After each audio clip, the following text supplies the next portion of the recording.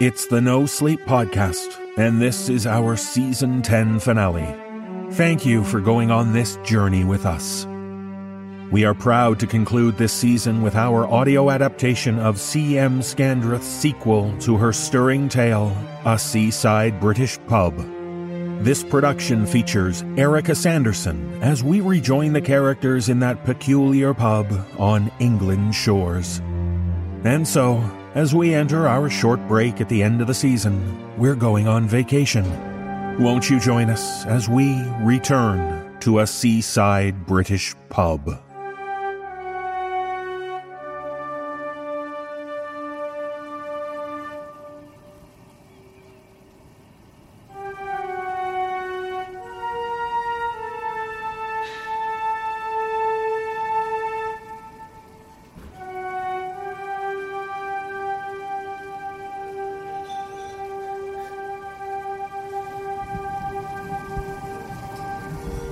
Ships aren't exactly a rare sight in the bay.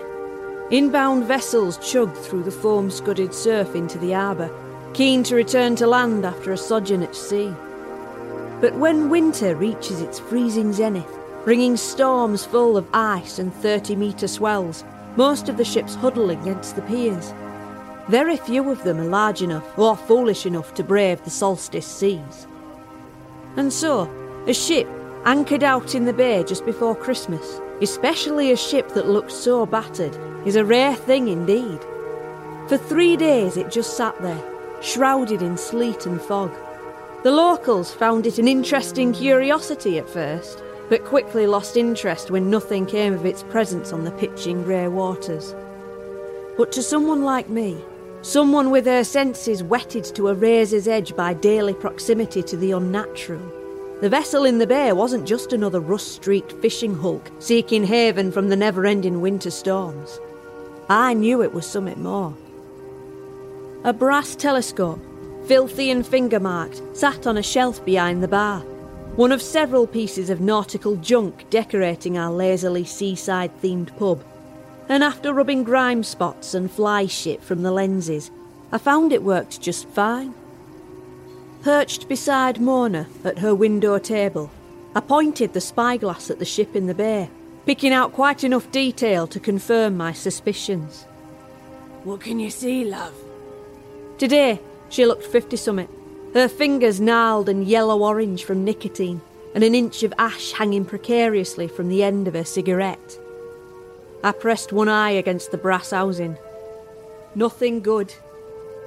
I could practically smell the glamour cast over the ship. The shimmer of it was an oily overlay, hiding the real vessel beneath. If I stared long enough at the corrosion-speckled mast, at the painted-over trolling booms, then the ghosts of ancient wood and tattered tan-bark sails peeked through the veil, just for a second, just long enough to tighten my gullet, and for the hairs on my arms to prickle with preternatural foreboding.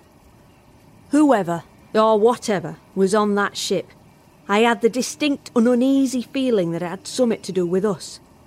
Something to do with the pub.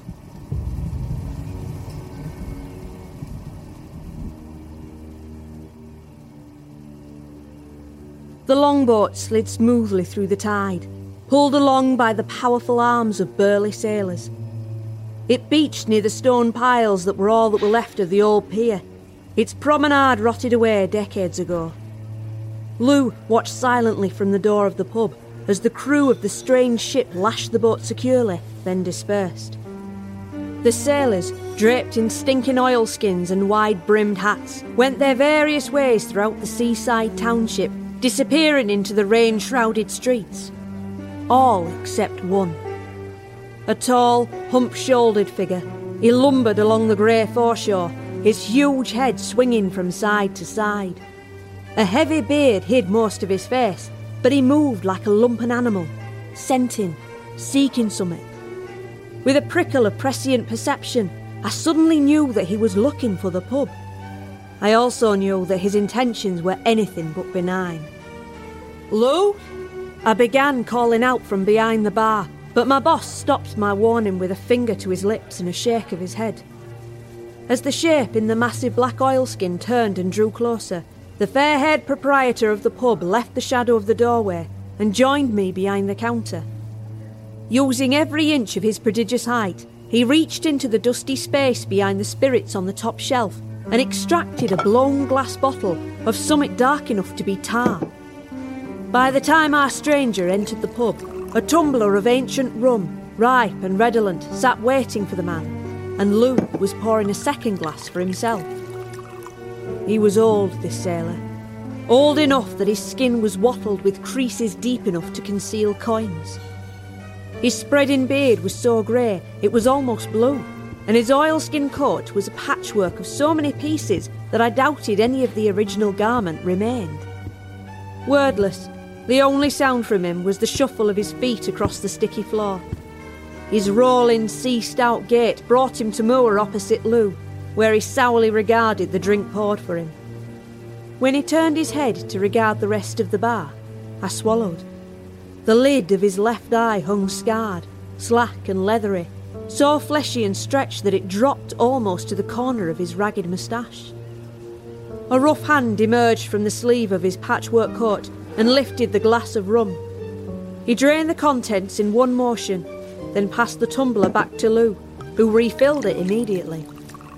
Drink for drink, the two men matched each other, until the ornate bottle was empty, and the stranger's chilly blue eye blazed with a strange vigour. Finally, he spoke. His voice was deep enough to shame a bull sea lion, and resonant with subtle threats. Lad, I've come to take what's mine. It's time to give your granddad back his pub.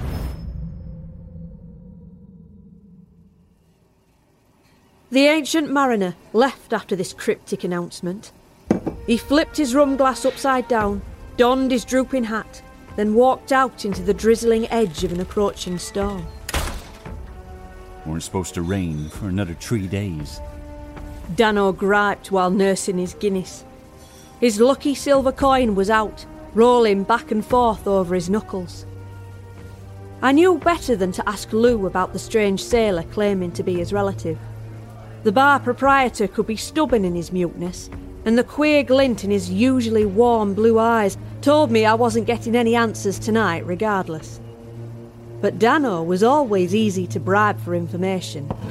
Once a fresh Guinness, on the house, appeared in front of him, his slack mouth became animated by words, details tumbling off the Irishman's lubricated tongue with the ease of a natural bard. Of course, whether any of them were true was always a gamble, but with few choices, I listened to Dano's story. Captain Bay, the strange old sailor was called, and he was indeed Lou's grandfather, on the maternal side. Without saying it directly, Dano hinted at some dire family conflict that had caused a deep rift between the two men, and suggested that Lou thought the captain were long since dead. Dano spoke while licking foam from his lips. But that man'll be back, and if yonder straw-haired fool don't hand over the deed, 'twill be trouble.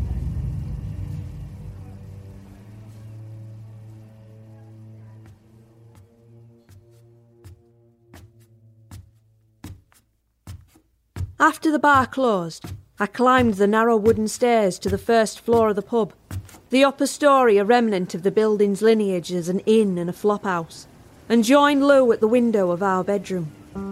He was motionless, staring out into the thick sea fog churned by the storm, swirling banks of it tinted blue by distant flashes of lightning. I leaned against his brawny arm and ventured, "Are you going to give the captain the pub?" He shook his head, still watching the weather, his mouth a grim, unyielding line. "If you don't, will you try to take it by force?" His broad, scarred hands were more suited to brawling than expression. Even with my encouragement, Lou had only managed to learn the very basics of sign language, and used it reluctantly. But I was patient. He explained with slow and stilted hand gestures that to take the pub, Captain Bay would have to make a legal challenge for it. What kind of challenge? What do you mean? Lou just grinned, lots of teeth and little mirth, and cracked his bloody knuckles. Whatever this challenge entailed, my Celtic prince seemed confident he could win it.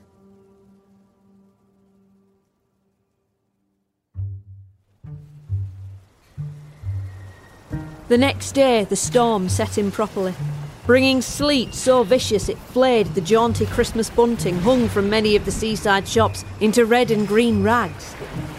With few customers mad enough to brave the weather, most of the local businesses were forced to close their doors. But the pub was open, and of course all the regulars were here, even Janet.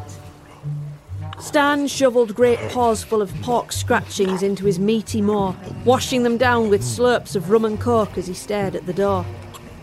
Dano sat across from him, moaning about the weather, cancelling some football match he had money on, but even his complaining was half-hearted.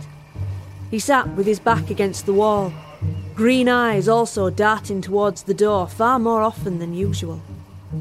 A little huddle of femininity, Mona, Janet and I sat in the booth behind the boys, a spreading cloud of cigarette smoke curling around us as Mona puffed up a storm to rival the one outside.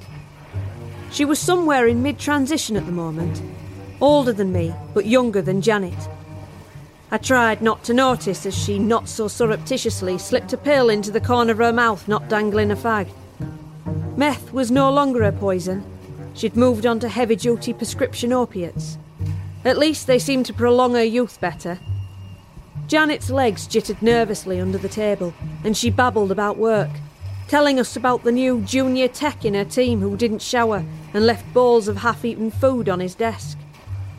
Neither Mona nor I were truly listening, and Janet knew it. Everyone was just passing their time in their own way, until Captain Bay returned to challenge Lou. When the door finally swung open, admitting a blast of Arctic wind and an unnatural stink of broken permafrost, it was exactly midday, not a tick sooner or later. This time, the captain was not alone. With him were 5 other men, all dressed for the storm in massive scarves, frost-dusted woolen caps and heavy oiled coats. 1 was short, 3 were average height, but the last was truly a giant, forced to duck his head and hunch his misshapen shoulders to fit through the door. Ignoring the pub patrons, they arranged themselves on the stools at the bar. Dano flicked an irritated glare at the captain's back as he took the Irishman's favourite seat. Behind the bar, Lou simply nodded a greeting to the salty sextet, then poured each sailor a tot of rum. The silence was heavy, as everyone waited for the captain to speak. It took all of my experience to stay still, to just observe. There was something off about the entire crew, something wrong even with how they sat on the stools, as if they weren't truly part of our world, only intersecting with it. As I squinted at them, peering harder to try and see past whatever enchantment was spun around them, Mona blew a stream of smoke across the scene and tutted a warning. But I had already glimpsed something that tickled my amygdala with a primeval and instinctive monkey terror. A true and cold fear born of huge, ancient things lurking in the blackest trenches of the deepest seas. Shivering, I pulled my cardigan tighter around me. Well, boy, are ye gonna give me back me pub? I felt the resonance of Captain Bay's growl through the floorboards. Resting his elbows on the scarred wooden bar top, Lou laced his fingers and shook his head, his expression utterly unreadable. The captain nodded, as if this was exactly what he had expected, pushing his empty glass away. Then it's a challenge, me boy. A challenge for what's mine by right. Lou nodded once, then beckoned to Dano. The Irishman gave the seafarers a wide berth as he joined Lou at the taps. Once safely behind the bar, he unfolded a grimy piece of parchment from his pocket and placed it in front of the captain. Old challenges go by to old rules. 4 men, 4 trials, chosen and turn. Winner take all, to pub and everything belonging to it. And if it be a draw? We fight.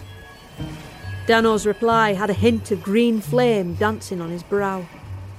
Captain Bay nodded, his grey beard bristling. The giant sailor beside him stretched a slow and lopsided grin, full of mismatched teeth the colour of old shells. The captain clapped his hands together, loud as a snapped rope. Who goes first, then, Paddy, my lad? Dano's mouth twisted sourly at the slur, his silver coin appearing as if by magic. We'll toss for it, so. Heads. Bay called immediately, his single blue eye firing with eldritch light. With an expert flick of his thumb, Dano sent the coin leaping into the air like a fish. Before he could catch it, the unnaturally long arm of the captain snaked out and snatched it from the air, slapping it down on the bar hard enough to make me jump. His yellow-toothed grin curdled as his leathery fingers parted slowly, revealing the upper face of the coin.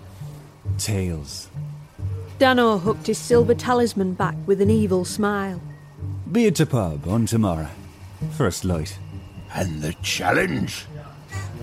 Stan's reinforced chair creaked ominously as he swung the massive, ponderous weight of his upper body around. The enormous man replied with naked and rapturous glee. An eating challenge.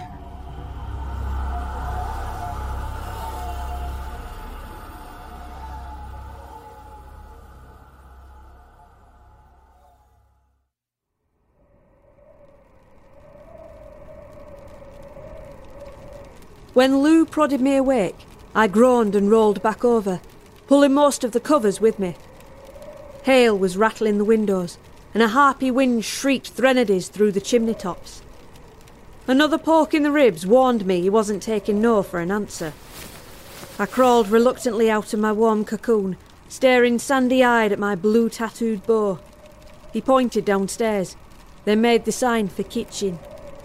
Gordon Bennett, Lou, it's 3:30 in the bloody morning. I shrugged on a dressing gown while grousing and made for the shower to run the taps until the half-frozen pipe stopped banging.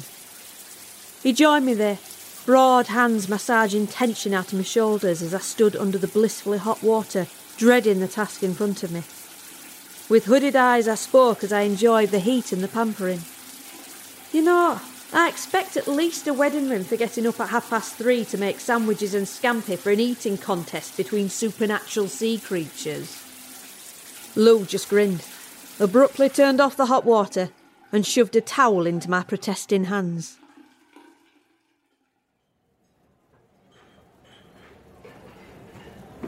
"10 minutes later, I were dressed and snatching bites of toast between buttering teetering stacks of bread in the pub kitchen, while Lou hefted up dozens of fresh kegs from the dingy pub cellar and rolled in a massive cask of aged rum.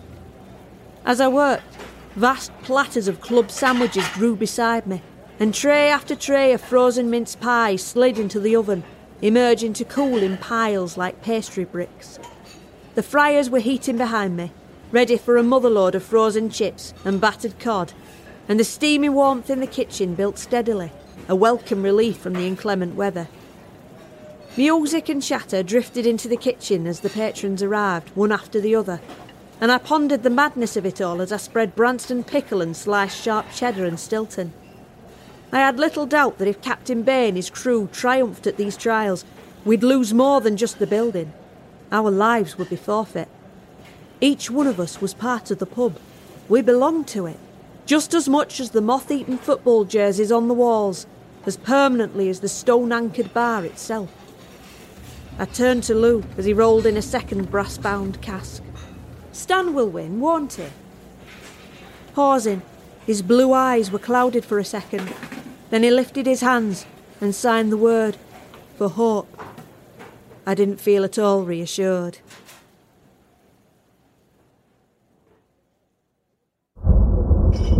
Thunder was rattling the bottles above the bar when Captain Bay and his crew arrived. It seemed that the storm had no intention of slackening its intensity. Stan's chair had been moved in front of a rough-hewn trestle table, which was already groaning with food, both fried and fresh. His challenger took the seat opposite, ringed by his mates. It was not the choice I had expected. The shortest of the six, an odd-looking chap with a bald crown under a blue cap, and a nose that drooped almost over his upper lip, giving him a queer, permanent sneer. Off came his oilskin, followed by a blue woolen coat and a looping grey scarf woven loose as a dirty fishing net. Thus unshooked, he revealed scrawny arms covered in blurry maritime tattoos, and a pair of striped suspenders diverging either side of a prodigious potbelly. His grungy singlet was splotched with various food stains, and I felt a thrill of real panic as he regarded the feast before him. A ravenous hunger burned his deep-set eyes, a drive far beyond anything mortal. But then, our contender wasn't mortal either. Dano rose from his stool and moved toward the table. As he passed, Bear gave him a cyclopean glower, arms folded over his blue-tinged beard. Before the Irishman could start speaking, Mona moved too, like some aging serpent, all but pouring herself into Stan's prodigious lap and smothering the surprised Colossus in a very passionate kiss. Good luck. Leaving Stan speechless, she made her way back to her perch as smoothly as she had left it. As she passed me, she quickly lit up a cigarette, the smoke hazing her features. But I'd been here too long to be fooled. Mona had gifted Stan with some kind of weird supernatural aid. I hoped it would be enough to help us all win this fight. Dano raised his voice to proclaim, "To man what eats the most before sundown will be crowned champ. And if either man pukes, that man loses outright." Stan and the pot-bellied sailor both stared steadily and hungrily at Dano, waiting for his signal. "So, begin." The Irishman intoned, then took his seat at the bar, behind Stan. If I told you I'd never seen anything like it, I'd be lying. After all, I had seen Stan lick up the slurry that remained of the 3 young men who had picked the wrong night to verbally joust with Janet.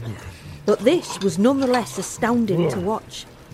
Handfuls of club sandwiches lazily vanished into Stan's mouth, barely touching the sides as he swallowed, jowls rippling steadily. In contrast, his opponent gobbled and chewed with frenetic energy, skinny piston arms in constant motion as he snatched up sandwich after sandwich, his hands 2 tattooed shovels feeding fuel into a bottomless furnace. As the hours crept by and food vanished from the table, Lou and I scurried back and forth between the fryers and the oven. We dumped full tubs of volcanic chips and lukewarm pies in front of the 2 men, who continued to eat and drink with abandon, as if they had each dreamed of this day. A pair of voracious fiends who couldn't believe their gluttonous fantasies had finally come true. They seemed perfectly matched. Whilst the pot-bellied sailor was quick as a snake and had a mouth like a piranha, Stan's languidly vast appetite was as inexorable as the tide, implacable and eternal. They were still even, snack for snack, when the ships blasted their noon foghorns across the bay, the keen eyes of Dano and Captain Bay tracking every plate that vanished from their opponent's side. "We're going to run out of food," I cautioned Lou as I shook the third-to-last bag of frozen chips into the spitting deep fryer. He held up a hand, and as if on cue, a knock sounded on the rear door of the pub. Lou leapt to open it, revealing an utterly miserable delivery boy in a sodden uniform. His feet squelched puddles on the floorboards as he and my boss started shuttling towering stacks of steaming pizzas into the kitchen. My stomach growled at the comforting smell of melted cheese, reminding me that I hadn't eaten anything since tea and toast in the wee small hours of the morning. But my appetite was destined to flee when I started piling the pizza boxes in front of the 2 contestants. "Anything edible is food, isn't that right, lass?" The sailor on the right of Captain Bear hissed, his protuberant eyes rolling to fix on me. "I guess so." I was unsure where this was going, but certain I didn't want to find out. He chuckled like a draining bilge, nodding approval. "Then let's make this more interesting." Before I could protest, he took a pizza box from my hands and ran his fingers lovingly over the soggy cardboard before flinging it open. No longer did it contain a doughy pizza hastily made by underpaid shift workers. The shallow box overflowed with wobbling chunks of fermented grey-pink fish flesh, swimming in gelid, greasy broth. And it stank, like a dead whale stuffed with 1,000 rotting nappies. My gorge rose instantly, and I retched with such violence that my head hurt. Suddenly, I was nothing but thankful that my stomach was empty. Bay's right-hand man laughed nastily, throwing open box after box, until the air in the pub fair shimmered with the overpowering reek of maritime death. But even as the rest of us recoiled, gagging and covering our noses and mouths, Stan reached eagerly for the array of suppurating boxes. His eyes were not watering from the olfactory insult. They were glazed shiny with happy tears. Surströmming! His voice boomed, pronouncing the peculiar word perfectly, even as he slapped a slippery wet handful into his maw.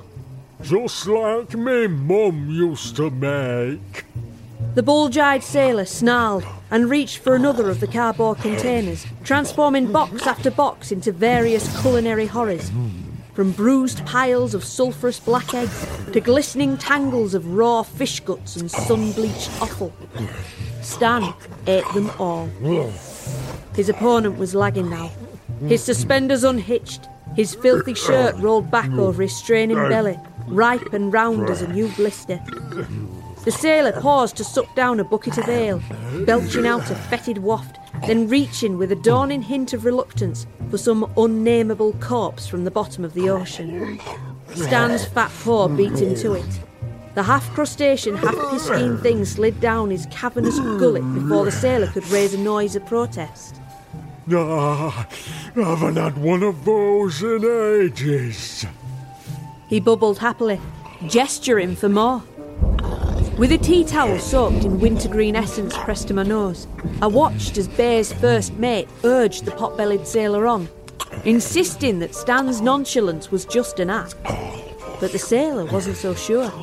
His growing struggle was quite apparent, a flush of sickly jaundice creeping up his neck as Stan folded 2 unopened pizza boxes in half and ingested them, cardboard and contents, with all the concern of a cow grazing a paddock.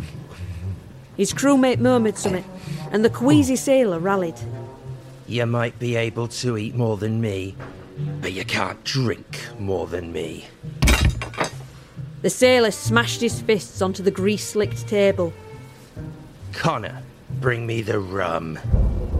With a grunt and a nod, the giant moved, lumbering through the onlookers and shoving Lou aside to heft one of the casks from behind the bar. He held it aloft with one hand, then smashed his horny fist into the old wood, splitting the top asunder and releasing a spray of dark and pungent spirit. Lou glowered, rolling the second barrel around the bar to set beside Stan, then broached it with his own not insubstantial fist. He was not going to be outdone by some giants. With a surge of strength unnatural to his own size and stature, the pot-bellied sailor lifted the cask and unhinged his lanternfish jaw. Pint after pint of rum poured down his misshapen gullet. In response, Stan stuck his fat head completely inside his own barrel and began sucking like an industrial sump. I didn't realise my knuckles were white, or just how hard I'd been digging my fingers into Lou's arm, until he patiently prized them off, my nails leaving red crescent moons in his pale skin. The ropey muscles of the sailor's arms were twitching with the effort of supporting the vessel now, but I could tell the barrel were empty, and sunset was almost upon us. The bar's windows glowed with the flicker of streetlights coming on along the foreshore. With a cry of agony and triumph, the sailor dropped the cask, where it smashed open on the table, drained dry to the last drop. Stan lifted his bald head, shiny wet with a patina of rum. Liquid, dark eyes slid slowly over his opponent, settling upon the man's overripe stomach. Then, all hell broke loose. It began with a creeping line of white, a silvery stretch mark on the sailor's belly. As the line deepened to purple, it were joined by a dozen other rapidly widening stripes. In less than a second, the spreading map on his tortured skin was etched in red, each branch angry and livid as an open sore. Then, the sailor's stomach burst asunder,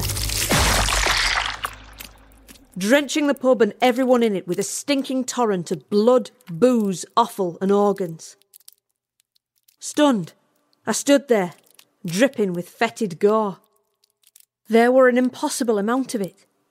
A sea of the stuff lapped soupy, ankle-deep wavelets across the feet of every patron, all of us standing shocked into silence. All except Stan. He changed, seeming to ooze and flow out of his clothes. His macerated shirt puddled as the sleek brown coils of his serpent self slithered to the flooded floor, and he began to ravenously devour everything that had come out of the sagging, deflated wreck that was the pot-bellied sailor's body. And, of course, he disposed of the container along with its contents.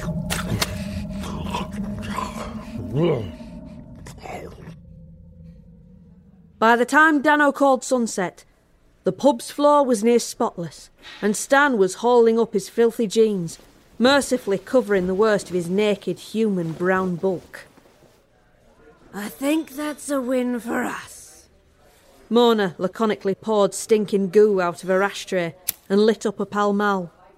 Stan sagged back into his chair, the multiple folds of his moobs rippling sleekly. He let out a long, satisfied belch like the beginning of a tuba solo, then glanced hopefully towards the wreck of the kitchen. So, what's for pudding?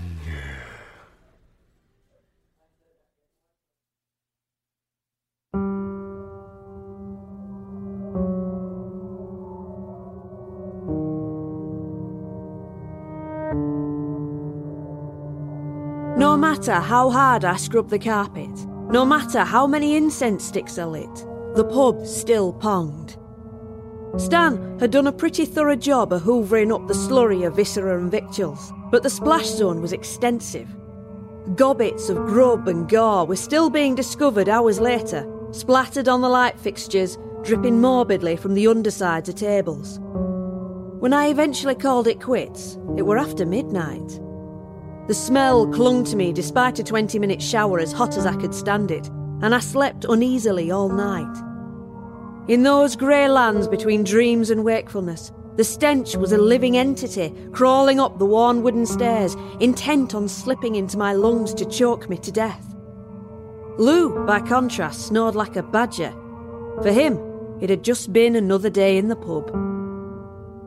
The mystery of the pub weighed heavy on my mind as I fought to get back to sleep. After I'd started working here, even when I'd become aware of the uniqueness of the patrons, I hadn't ever considered that the pub itself was special. I'd assumed the magic was all locked up in the weirdos who frequented it. But Captain Bay clearly wanted this place. He wanted it badly enough to sacrifice his crew to possess it. So obviously the building was more than just a pub. I'd have just asked Lou, but I'd long since learned that it was notoriously difficult to wheedle information from the cryptic Celt if he didn't want to give you an answer, and that usually seemed to be when it was something important. This felt very much like one of those times. I often felt that Lou used his muteness as a convenient excuse to avoid difficult explanations. My boss-cum-boyfriend roused me at 8, pressing a hot cup of coffee into my hands as soon as I rolled over. He gestured to the window, making a rain-falling motion with his fingers, then drew a finger across his throat. He was right. The storm had abated during the night. Still trying to find my morning voice, I husked. Well, that's something at least. But we're still going to have to get professionals in to clean downstairs today, unless you've got some magic ego that can clean up supernatural food explosions. Hope flared as Lou dramatically flourished a bone-handled comb, then died as he began using it to work the knots out of his long fair hair. Oh, very funny.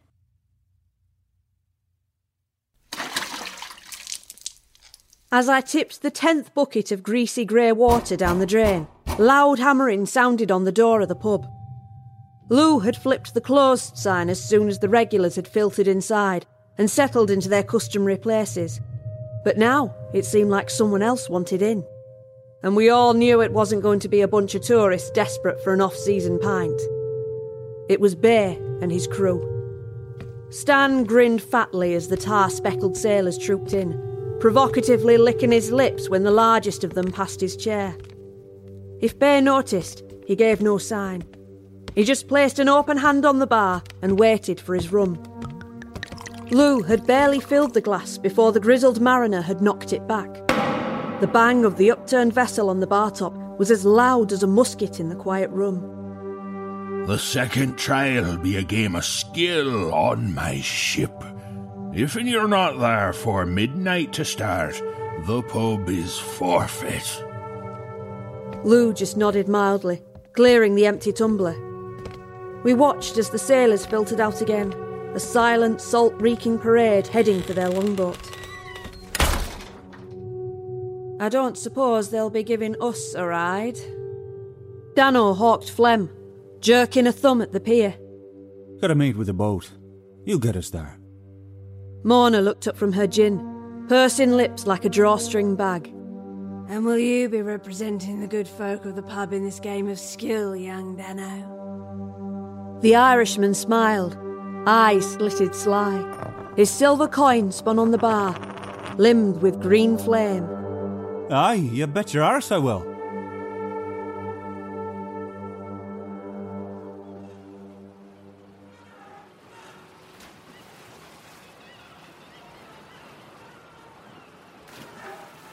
An ill-smelling fog draped the bay, opaque and oleaginous.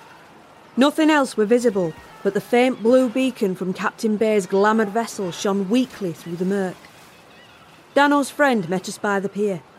His small and incongruously jolly boat lashed to the rotting piles. The man was elderly, his grey hair sparse, but his arms were like hawser ropes, and his eyes were very bright. He listed oddly as he approached, and I realised with a queer childhood joy that one of his legs ended in a wooden post instead of a foot. This old seabird was an honest-to-goodness peg-legged pirate. I and Stan, the man's welcoming expression waxed dour, and he shook his head. Ain't near way me wee boat'll carry you, sonsy bastard. With a gelid shrug, Stan splashed into the shallows, then lowered his bulk into the sea and slithered away in a flash of sleek coils and pert fins. He didn't need any dinghy to make his way to the ship. Dano's salty old friend seemed unsurprised and simply nodded his approval. The rest of us pushed the jaunty little boat through the foam and tide rack, then clambered aboard, the peg-legged man pushing oars through their rowlocks. Nae wind, me lads and lassies. 'Tis brawn alone gets us out to yon hulk. Settling onto one of the bench seats, Lou rolled his shoulders to loosen his impressive thews, then began rowing us out into the bay, each scull a practiced study in athletic perfection. Dano perched in the bow, cunning green eyes fixed on the distant beacon. The rest of us clustered in the stern, and I smiled to myself as I realised we resembled some peculiar coven, 3 women of very different ages and backgrounds. Mona fagged away, oblivious as ever to Janet's wrinkled nose. Truth be told, the menthol stink of the woman's cigarettes was familiar and comforting to both of us, and we all began to relax. What kind of chance do you think we've got? Janet zipped up her sensible hiking coat as the boat pushed further into the fog. It was damp, clinging, and the temperature was dropping abruptly despite the lack of wind. Mona spoke, husky and soothing. They'll lose, that's certain. Those that hold contract over the Irishman's soul carry a great hatred of Bay and his kind. Who is Captain Bay? Mona shook her permed head, lighting a new cigarette from the butt of her last. The stub tossed into the murk left a trail of firefly sparks. Can't say, love. Let's just say he's the kind of man who, if you speak his true name, only gains more power. And more power is exactly what we don't want him to have. Which is why he can't have the pub. You're a clever thing, aren't you? She smiled, like a crocodile from a storybook.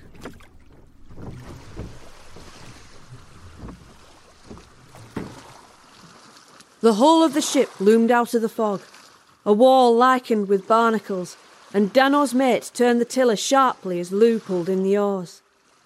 It seemed just an ill-kempt fishing vessel, rust streaking once white paint, all ordinary and innocent. but my fair sight peeled away the lie, revealing ancient timbers black with unnameable waters, deeply scored with the wounds of many battles. A rope ladder was lowered for us, and as we climbed into the swirling mist, I felt the air around me squeeze, then abruptly release, as if I were a woolen shirt going through the wringer of an old agitator washing machine. I heard Janet's sharp intake of breath as she passed through that queer boundary. Even without my gifts, clearly the glamour did not extend beyond that point. Bay and his men waited for us on the deck. So did Stan, wrapped in a makeshift toga of rope and sailcloth. The ship was far larger than the glamour had suggested. Triple masts shot black and proud into the fog, the bones of the crow's nest lost in the soupy grey cloud. All over the brightwork were carved the leering heads of gargoyles and monsters, iron chains hanging from their claws and fangs, clanking malevolently as the ship yawed in the chop. In this place, surrounded by this kind of power, it was hard to rein in my gifted senses. The bodies of Bay and his crew boiled with possibilities, hints of their true forms bleeding and bubbling over.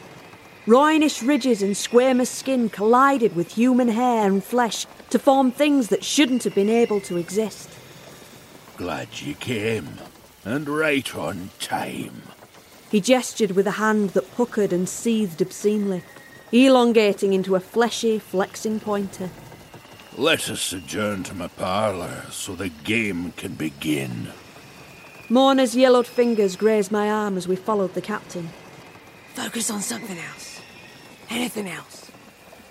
It will do you no good at all to stare at them for too long.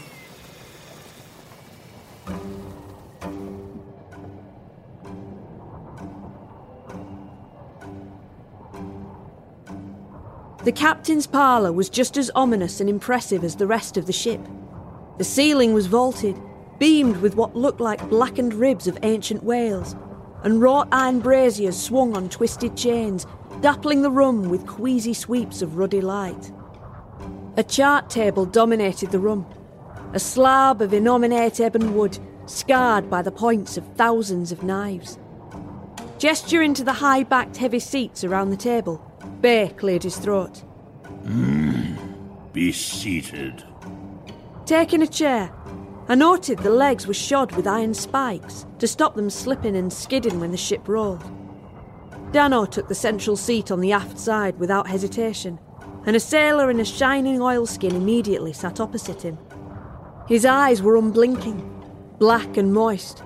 Those eyes belonged to some prehistoric mammalian ocean predator, and they had no business occupying the pretense of a human skull. Taking Mona's advice, I summoned all my will to look away, instead focusing hard on the game set up in the middle of the table. Checkers? I observed the plain bone counters and the 8x8 board. I turned to Lou. Really? It's just a game of checkers? His knee nudged me ungently into silence under the table as Bay commenced to pace up and down behind his crew. The captain's hobnailed boots echoed savagely in the cavernous chamber, a truly unpleasant sound that raised hackles I didn't know I had. The game will be played till dawn, or till one man loses. And if dawn comes first, the man with the advantage wins. Stan cleared his throat as everyone absorbed this. Will there be any refreshments? His massive iron-bound chair creaked as he shifted uncomfortably.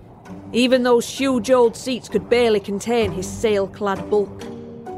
Bay's single eye fixed upon the shape-shifting pub patron, unamused. Aye, do not question my hospitality, son of Sobek. Right before Stan's greedy eyes, a gargantuan platter of fried calamari materialised, along with a voluminous horn brimming with golden mead. Dan's challenger spoke. You know, you don't look so good, friend. His sleek, drooping moustaches twitched meanly as the Irishman averted jaundiced eyes from Stan's greasy meal. Indeed, ever since we'd boarded Bay's vessel, Dano had waxed from plain Irish pale to distinctly green around the gills. It seemed that sea legs were not part of his fair constitution, and the pitch and roll of the ship were making him increasingly nauseous. I'm just dandy. But the Irishman's one smile was tight and unconvincing. 3 of the sailors barked and roared with mirth, but the 4th, his face hidden under a huge navy scarf, did not join their merriment, sitting still and silent as a masthead. A candle guttered to life on the table, its blue flame casting a harsh and unlovely light over the game board. The candle burns out at dawn. Bay took his seat beside Dano's challenger. And now we begin. Heads or tails? Dano asked almost before the captain's mouth had closed. His coin shone like a moon, already in his hand. Away with your tricks. House rules. Guests always start.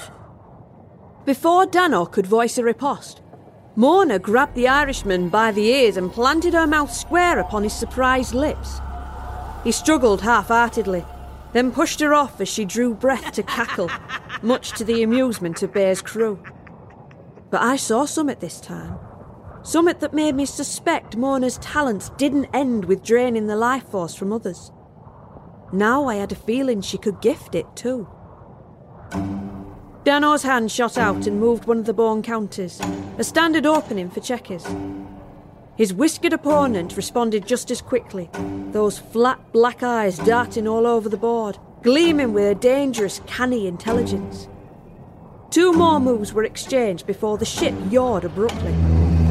Disorientated by the braziers swinging mad strobes across the table, I grimaced, expecting to see the black and white counters slide sideways and roll away into the cracks of the floorboards. But instead of the counters sliding sideways, the whole game did. The board seemed to slip and shift through reality itself, and as it did so, it changed. From checkers to chess. A flash of chagrin and anger charged Dano's sick pale face, and his opponent barked out another sea-lion laugh. You cheating cunts! Dano snarled with eyes narrow, green and dangerous. More of that irritating laughter greeted his epithet, and the Irishman's ears reddened, spots of kin colour blossoming in the hollows of his pallid cheeks. But Dano was as stubborn as a Bantry bull, and rigged games were, after all, his bread and butter.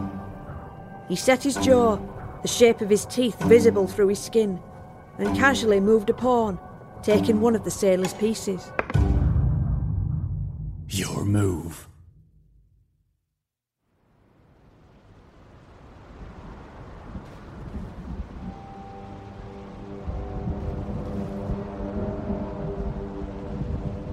Lou nudged me awake several times, and each time the game were different from when I'd last beheld it. The board and pieces were now entirely unfamiliar. I'd never seen anything like this game before. I'd fought fatigue as hard as I could, but even in this eldritch place, full of ancient terrors and darkling pacts, I could barely keep my eyes open. You're losing! Dano's challenger proclaimed and plucked another elaborate bone piece from the board. Outside the cabin, a demon wind howled, and the ship bucked against its anchor. The board blurred again, as if reforming in response to the vessel's mood, then settled on a new configuration. Sweat dripped freely from Dano's brow, and his knee jittered an incessant jig beneath the table. He were a quick study, the Irishman. Within 2 moves, he mastered each new board, but his opponent had the upper hand. The sailor clearly knew the games intimately, and anticipated the order in which they morphed. The strange blue candle was burning low, and I guessed there was perhaps an hour remaining until dawn. A pang of fear banished my drowsiness. Whilst Dano's defence were valiant and brilliant, there just wasn't any way for him to win. I glanced at Lou. He was unreadable as a standing stone, his jaw set and his eyes fixed on the board. Janet and I shared despairing, defeated looks. The black-eyed sailor's tar-nailed hands twitched as he regarded the board. You're done, boy. You can't win. Even a miracle wouldn't save you now. Oh? Was that so? Aye, it is so. And you know it is. Just beneath the edge of the table, the shine of a silver coin glimmered, dancing adroitly across the Irishman's knuckles. Would you care to make a wager on that? You have nothing I want. Neither gold nor jewels do I crave. Only your defeat. The silver half-crown spun onto the table, whirling on its axis. As it lost momentum, it circled the board once, then settled to a stop at Dano's fingertips. Emerald flame burned brightly from its centre. None at all. The lilt of the Irishman's voice was desire itself. The greed that seized the features of Bay and his sailors was terrible to behold. Their weather-worn features writhed with it, any pretense at humanity consumed by pure avaricious malice. The bulge-eyed first mate stood up, shaking his head wildly as if tangled in a net, and slapped his hand down on the table. Captain, it's a ploy. Some foul trick conceived to tempt us from victory. Aye, you fool. The lust twisted Bay's face even as he spoke. Of course it is, but the man still canna win. The ruse is making us think he can. The arctic blue of his eye bore down on Dano like a thrown dart. But it's all a bluff. This betting nonsense be distraction. He still has nothing. But Dano's challenger, caught most directly in the current of the Irishman's blithe promise, was unsettled. His confidence at once foundering and bolstered by the siren call of the deal. He looked askance at his captain. Bay nodded once. Shrugging off his oilskin, the man folded it neatly atop the table, webbed fingers stroking it lovingly. The fine coat. We have a bargain then. Aye. A coin for a coat. Now play. As the boat pitched once again, Dano cursed. The board slithered into a new configuration, now oceans away from the game of checkers it had originally been. Spindly pieces of bone and ebony menaced a random map of scroll-edged hexagons, their forced perspective like shafts to the underworld. This was surely a game never before beheld by human eyes. Dano's downfall was swift and brutal. Piece after piece lost to the sailors' eager paws. It were clear the Irishman had only a rudimentary grasp of this disturbing board, and as the last piece was claimed, the green flame on his coin flickered out. You lose. I lose. Dano agreed, quieter than I'd ever heard him, his voice tight with unspoken emotion. Sweeping the board and pieces aside with his hairy forearm, the sailor leaned across the table and snatched up the silver coin, his dark eyes shining wet with covetous glee. For a moment he held it triumphantly between dirty thumb and forefinger, then moved to pocket it. But the coin remained stuck. As he shook his hand madly, trying to unstick the silver token from his flesh, the ship bucked, sending him sprawling onto the chart table. Through the mullioned glass at the fore of the cabin, lightning flashed, tinted faintly green, and in response, emerald flame blazed bright about the coin, flickering a pretty dance up the sailor's forearm. No! He flailed his arm frantically. No! A wave like the slap of a deity's hand struck the boat, followed by another flash of lightning, and the pitch sent the iron-shod chairs skidding despite their spiked feet. Captain Bay roared and drew a cutlass, ordering the first mate and his giant sail hands to hold down the writhing, screaming man on the table. Rolling thunder masked their words, the tangible boil of it dulling even the sailors' cries of agony and betrayal. But through it all I could hear a sound I'd hoped never to hear again.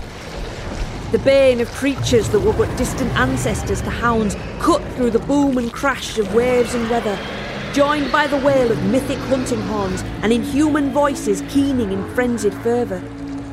With another blazing bolt that painted every face and facet brilliant green, lightning stabbed at the heart of the ship, and a splintering crash above told the tale of a mast split in twain. Lou had thrown Janet over his shoulder and was making for the door, every step a pitched battle against the yaw and roll of the ship. Stan were gone, so I grabbed Mona's hands and we clung to each other as we bounced off the timbers, attempting to follow Lou out of the cabin. Dano just sat in his chair as it skidded back and forth, howling with mad laughter. The green flame had reached the stricken sailor's shoulder, his entire arm ablaze. As Bay lifted his blackened blade to cleave the man's limb from his body, an explosion shook the ship, and flinders of glass and debris flew across the room. The lightning had breached the hull. My ears ringing painfully, nearly flash blind, I let Mona half carry me out onto the heaving deck, then dump me into a wooden dinghy where Lou and Janet already clung. Lou slashed at the stair rope, and the little boat hurtled downward. We bounced as it smacked forcefully onto the surface of the raging sea, then spun like a cork in a drain. The breath knocked out of me. I clung to a splintered bench and coughed salt water while I fought for consciousness, a fight that I soon lost, as another wave smashed into the boat and slammed my temple into a rowlock.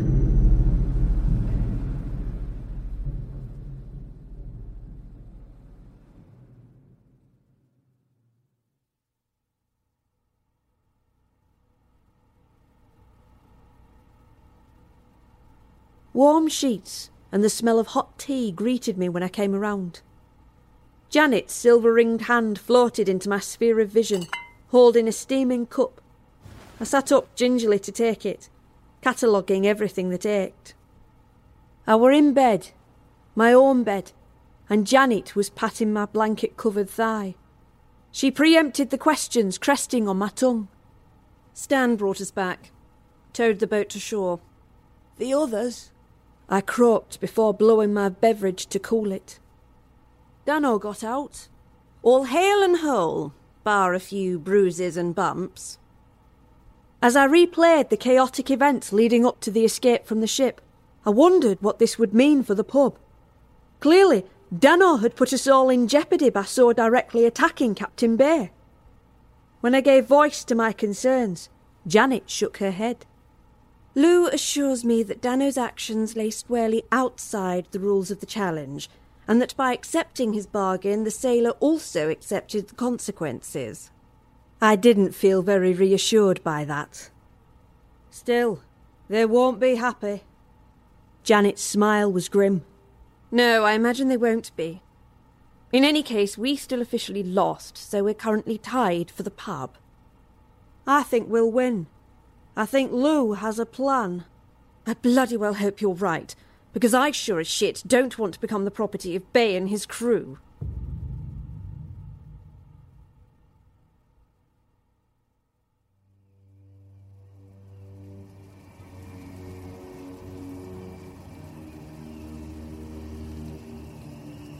The next day brought a steady downpour, enormous leaden thunderheads looming over the town with Damoclean intensity. A few brave souls scuttled from shop to shop, looking for Christmas knickknacks, but nobody apart from the regulars came calling to the pub. This was a day for staying indoors with endless cups of tea and bad television reruns. The roads outside were awash with ankle-deep rivers, tangles of seaside rubbish blocking the drains. And whenever the odd car growled past the pub in a blaze of headlights, huge bow waves gushed either side of the vehicle, drowning the footpath and splattering the front windows with dirty water. I cleaned fretfully, obsessively, attempting to keep my hands and mind busy. It only worked for the former. The patrons clustered together near Stan's chair, every nerve as frayed as mine, all of us waiting for the clock to strike midday. Lou's bronze-shod spear lay under the bar, its burnished head resting in a steaming trough of ice, and the man himself polished the same spot on the wooden counter above it, over and over, his eyes never straying from the entrance. When Bay's giant finally shoved the door open, the slap of his meaty, tar-stained paws on the wood made us all jump, yet I almost wept with relief. That feeling was short-lived, curdling into trepidation as the drenched seamen filed inside, dragging a new atmosphere with them. For the game had changed. The air fair crackled with it, and Captain Bay's face was raddled with true rage. There would be no silent niceties with rum this time. Blue fire burned in his good eye. a whirlpool of powerful phosphorance inside the ancient cauldron of its socket, and the slack, drooping skin of his closed eyelid writhed, as if malignant with maggots. Hands on their cutlasses, the crew arrayed themselves around their captain, and I noted darkly that Dano's otter-faced challenger was not among them. Bear's leathery features cracked hard with anger. You've broken faith, boy. I lost a good man thanks to your trickery. In response, Lou just shrugged, his palms upturned in a gesture of helpless appeal. No faith was broken.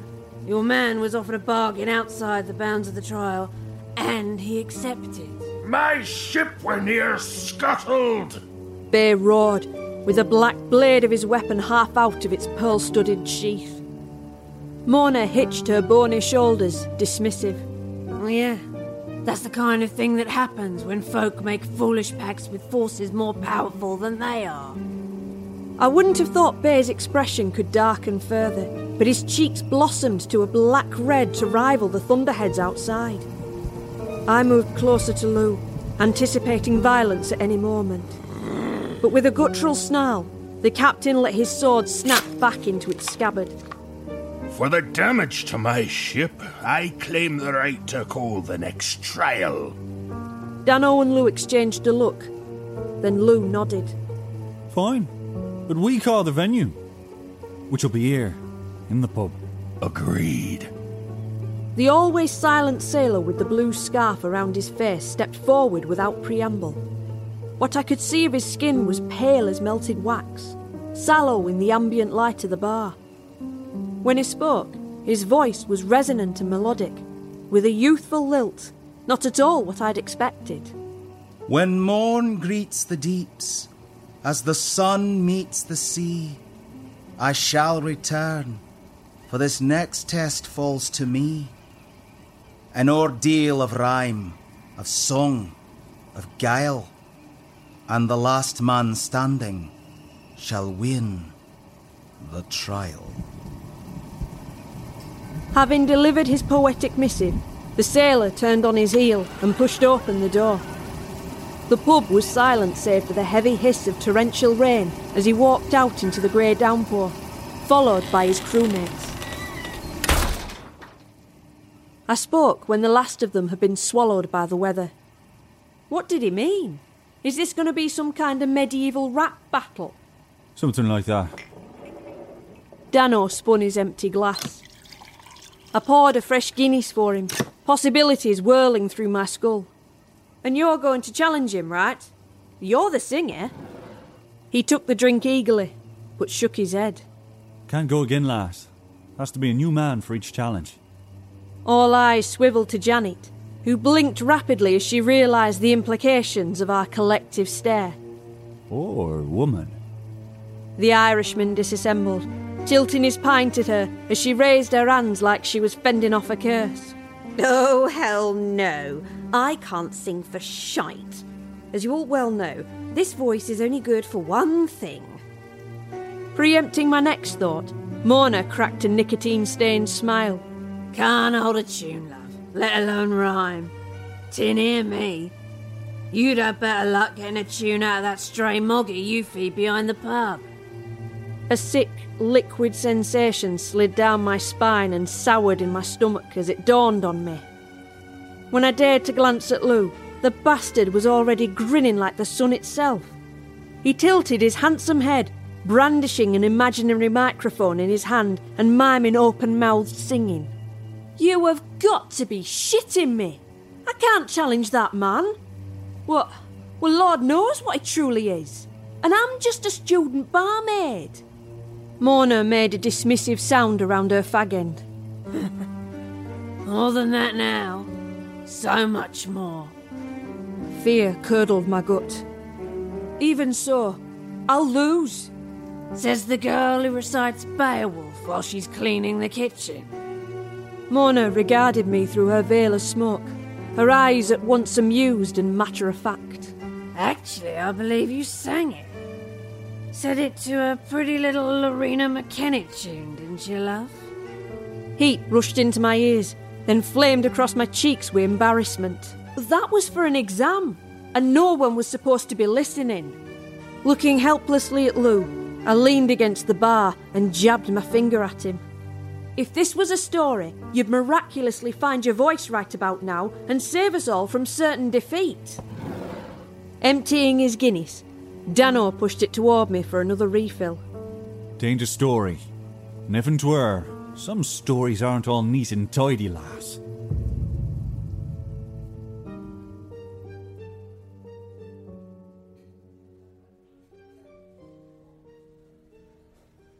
"6 hours wasn't a lot of time to prepare, but I did my best. Lou pushed poetry books into my hands, while Dano practised with me, throwing out stanzas to which I had to respond quickly and coherently. And I did. I countered cinquains with couplets and riposted robust rhymes, surprising everyone present, not least myself. You've got the gift. Dano was obviously pleased by my performance, but nodding like he'd suspected all along. The blood of birds thrums in your veins. Being an English major probably helps. 'Tis talent, girl. Pure talent. Lou's smile, annoyingly smug through his 3-day-old beard, confirmed that this wasn't unexpected. The damn man had somehow known that Bay would call this particular challenge, and he'd also known that I had these unplecked depths inside me. I was almost angry, but the strange pleasure I derived from exercising my newfound knack overrode any negative emotion. Stan pushed his plate of greasy chips towards me. Stan? Willingly share food? Eat. Eat. You'll need all your strength against the blue man. I realised I was ravenous. As I ate, I pored through pages of the poetry books provided by the pub proprietor, memorising snippets of verse to mould with my mind during the fast-approaching challenge. Dano forced me to choke down half a Guinness, never my favourite drop, claiming that a touch of inebriation would help lubricate my tongue and that the Irish stout was superior for that task. No bard e'er sang well with a dry mouth. Lou's strong fingers kneaded the stress and weariness out of my shoulders, and I leaned back into him, blissed from the booze. By the time Bay and his bully boys arrived, dripping and dour, I was completely relaxed, near dozing. The other patrons had cleared a space near the front of the pub. 2 chairs half turned towards each other for the challengers, and a row of seats for the spectators. Stan reclined near the rear, his own custom chair contributing wooden creaks and groans like we were still on the pirate ship. Captain Bay seemed in worryingly good spirits. When I slid into the spot opposite the blue-scarfed sailor, the leader of the mariners barked out a laugh of surprise, slapping his breech-clad thigh. My opponent remained silent, regarding me with eyes as flat as pale coins, his expression hidden by the thick blue muffler concealing most of his face. As the audience began seating themselves, Bay spoke. The rules of the trial be simple. Each man... His lips twisted viciously as he paused. Or woman must respond to no more than 10 heartbeats, rhyming in kind. A failed rhyme be a forfeit, and a poor rhyme will only be forgiven thrice. He settled into his chair, banging on the armrest for a drink, which Lou provided adroitly. Mona was the last to approach the row of seats. Instead of sitting, she stepped around them to embrace me in a bony, fierce hug that caught me completely off guard. Good luck, doll. She whispered against my neck, and as the words left her mouth, something slithered out from inside her, wriggling hot through my skin and filling me with queer, bright energy. Every detail of the pub leapt into focus, my mind so keen and sharp that it fair hummed with lightning thoughts. So this was the gift she'd been giving to the others. As she turned away, I saw the new wrinkles being born, spreading eager tributaries at the corners of her eyes and mouth. By the time she reached her seat, the brittle blonde hair at her temples was shot through with silver. I felt at once hot and cold, wondering who this life force inside me had been. Some awkward student she'd leeched to death with her appetites, or some wealthy old arsehole who preyed on underage girls. My chain of thought was broken as the bescarfed sailor cleared his throat. By the right of hospitality, I claim the first verse.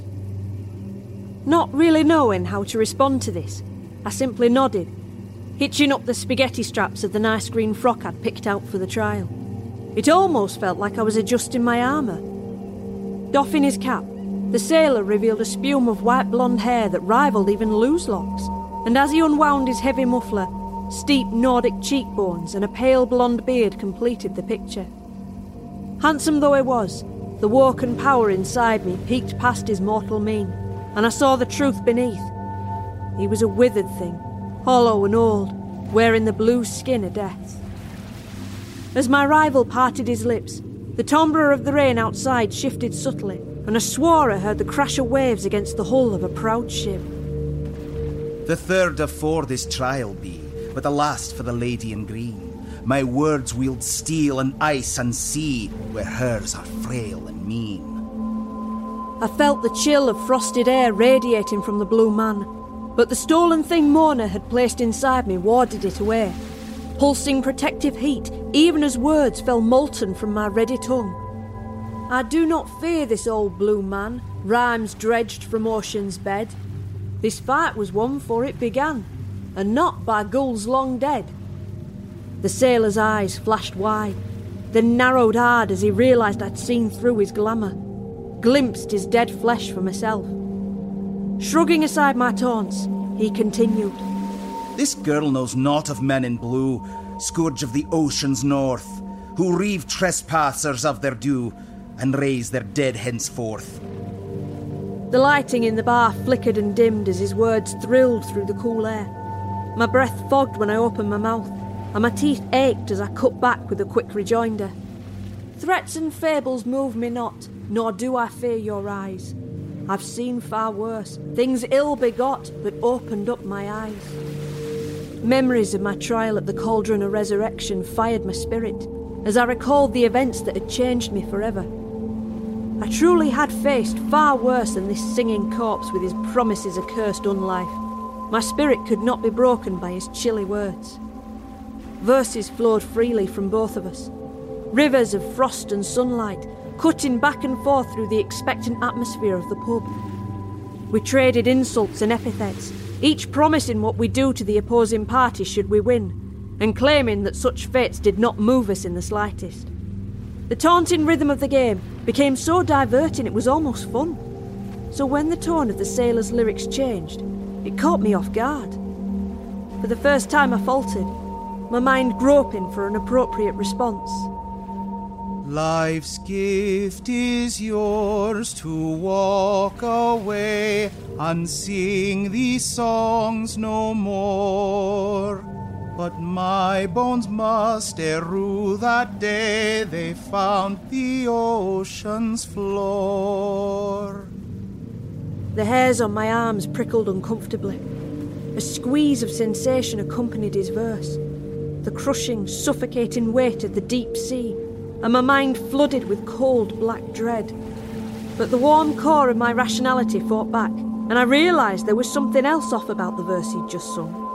Something almost outside the bounds of the competition. And when I stole a glance at Captain Bay, it bolstered my suspicions and my tongue. The captain no longer looked happy at all. My sympathies to you, my friend. No man should perish so. Please tell us of thy briny end, for all would like to know. I wasn't impressing anyone with my prose this time, but there was something happening here that I needed to understand. There had to be a reason the sailor was reaching out to me in this way. As we continued to trade stanzas, I concentrated on using my words gently, tickling open the anemone of his story. A man of sea and sail was I, all once upon a time. A fair blue-painted ship was mine, her hull festooned with rhyme. We sailed far with breaker bow all through the northern ice. I made it past 2 times well fair, but did not make it thrice. 5 storms of white, of sleet and snow, all threw us from our course. And whilst we battled valiantly, each tack didst make things worse. The ship grew chill, the fuel grew thin, my sailors suffered dear. And whence we finally ran again, 6 men did mutineer. Entombed in ice, my ship lay dead, a corpse bride all in white. But with a seasoned captain's arrogance, I was still prepared to fight. The men they hanged from mizzenmast, their souls too cold to flee. Instead they went below the ship to feed the frozen sea. With sledge and pick we hewed the ice to try to break a trail, to give the bow a course to ride, but all to no avail. On every bough the ice grew back, as thick as permafrost. And then we knew the worst had come, the ship was truly lost. A captain must sink with his ship, 'tis the measure of a man. And should she go, I would go too, but first I had a plan. My order flew, bring from the hold the sodden dynamite. We'd blow a hole right through the ice, I'd put this madness right.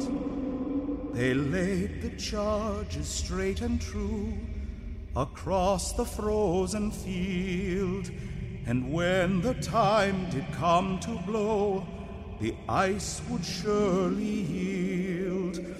But desperate plans oft go astray this far from southern shores. And when the blast rang out at last, we'd opened up hell's doors.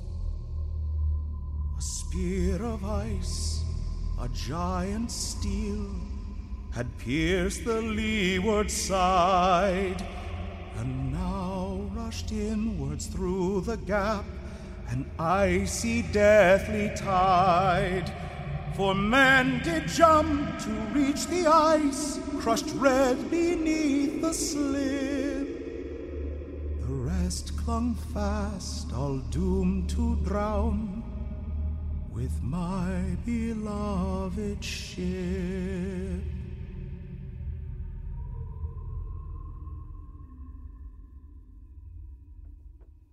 I shivered and found my eyes pricking. The pain in the sailor's voice was very real, deep and ancient and well-harrowed. My enjoyment of the game was lost.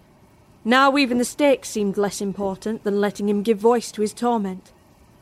As though in sympathy with the lost, doomed ship, the walls of the pub creaked and moaned.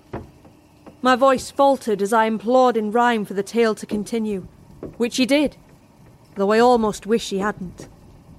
Well made she was, my bride of wood, to keep the sea at bay. And in her hold we huddled fast, my pride in disarray. The wood grew rime, our breath grew chill, all steaming in the air. As in the dark the men raised up their voices in a prayer. To no avail, the sea roared in, and I offered up my soul. But evil fate would steal my ghost from even death's control. In Arctic depths I perished, in that blackened waterway, my final master there, the man named Captain Bay.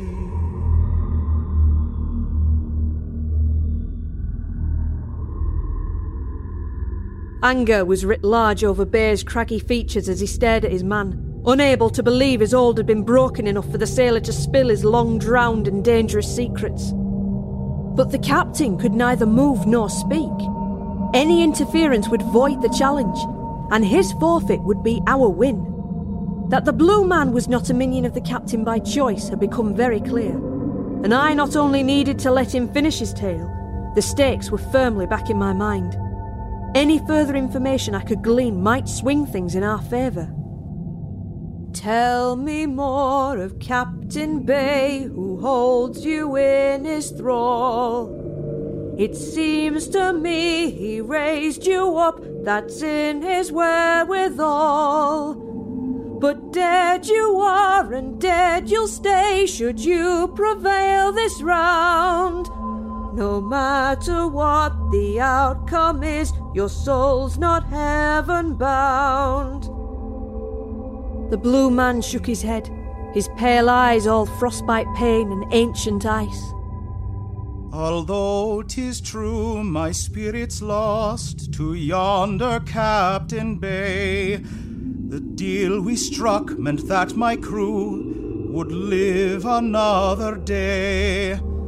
Upon my raised-up ship they sail, saved from an icy grave. But freedom's winds are not for me, Bay's sad eternal slave. And there I had it. The implications of his words were terrifying and heartrending. The man had sold his soul to Captain Bay.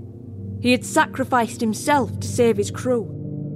As we sang back and forth to one another, more details became clear. Should the blue man in front of me ever fail in his duties to Bay, the souls of those sailors, and all the souls of all their ancestors, would be Captain Bay's by right. My opponent was risking something unimaginable with every syllable that fell from his cold lips. I flubbed the next verse with a clumsy rhyme, my mind a moil of horror and guilt. It was hard to care, because if I won this trial, it wasn't just the sailor in front of me who would lose, but also the unaccountable descendants of his original crew. So many innocent lives. I glanced at Lou, who would surely have grasped this fact, and was rewarded only with a familiar shrug, the gesture that was my lover's default for, do whatever you feel is right. Lou never had forced me to do anything I didn't truly want to do, nor would he start now.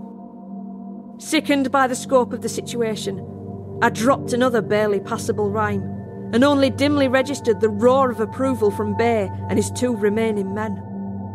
One more mistake from me, and the pub was in jeopardy, along with the lives of all the weirdos I had come to call my friends and family.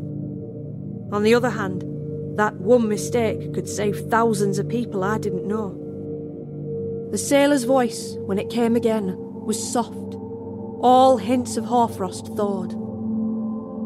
This mortal girl perceives the truth, what truly is at stake. She feels the terrors that follow this, what Bay will then retake. I beg her now, throw in the towel, please let this dead man win. Her heart beats good and far too just to doom my crew and kin. I couldn't do it. No matter what the stakes, I simply could not allow this to happen. Tears welled up. No matter which course I took, Bay would win. I was trapped, with no good options left, just like the man sitting before me had been all those years ago in the Arctic ice. I moved to get off the chair, to just run away, but something stopped me. 4 heartbeats. 5 heartbeats. I struggled, but I couldn't move. An unseen something had uncoiled inside me and locked my limbs fast, pinning me to my seat. 6 heartbeats. 7. But it didn't matter. All I needed to do was fail to respond, and the trial would be at an end. 8. 9. The last heartbeat stretched time, like a quiver in my chest. Then, accompanied by a rush of abject terror, I felt my mouth open against my will, and I began to sing. The verse tripped light and vibrant off my tongue, dumbfounding my sad opponent with its sudden loquacity and complexity. Having known I was going to back down, he was a crippled thing, his riposte clumsy and leaden, his last rhyme barely even coherent.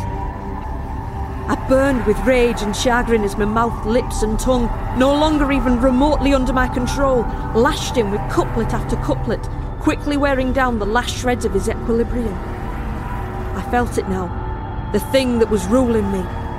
It was the very same vitality Mona had infused in me just before the challenge began.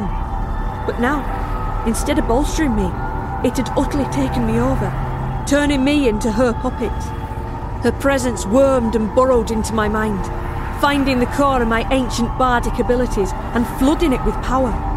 Synapses burned like stars, brilliant and unquenchable, a meteor shower of soliloquies spilling from me. The blue man's eyes grew paler, his skin fading fast, grey, then eggshell blue. No matter how much of his own power he poured into his poetry, my augmented abilities simply could not be counted. Eventually, his lovely, broken voice stuttered and stilled, and he bowed his head. I yield.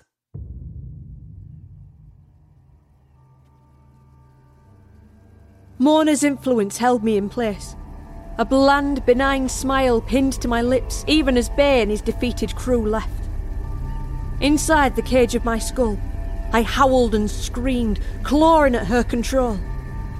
When she finally released me, I fair flew from my chair and battered and scrabbled at her bony breast with my fists and fingernails, weeping with rage. How dare you! How fucking dare you! I sobbed, the depths of my anguish colouring my voice unfamiliar to my own ears. Lou gently pulled me off the wretched old woman. He barely managed to restrain me as she started to flush with newfound youth right before my disbelieving eyes. I wanted to murder her. Mona tapped a cigarette out as she moved to her seat near the window. Had to be done, love. That man made a bargain he shouldn't have made, and that's not our problem. Her hair seemed alive, taunting me as it curled, so lush and glossy. The smooth, plump lips of a 17-year-old smiled at me coyly. And why the hell are you young again? Dano spoke up, his voice low and edged with a true anger I seldom heard from him. She might prey on fools and fiends for the most part, but the true fare of the Lianen is the power of poets. I felt a strange panic as I realised what he was saying. Reaching deep inside myself, I felt for that spark, for that creative power that allowed me to spin words into gold with my voice.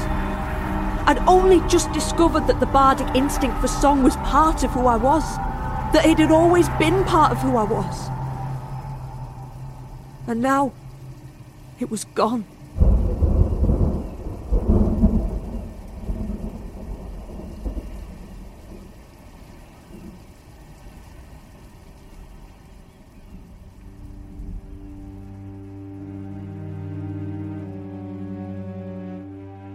Sulking seemed an appropriate course of action, and that's precisely what I did. As leaden morning dawned, Lou brought me a bouquet of impossible peonies and breakfast in bed, but I neither smiled nor budged 1 inch from my nest of blankets.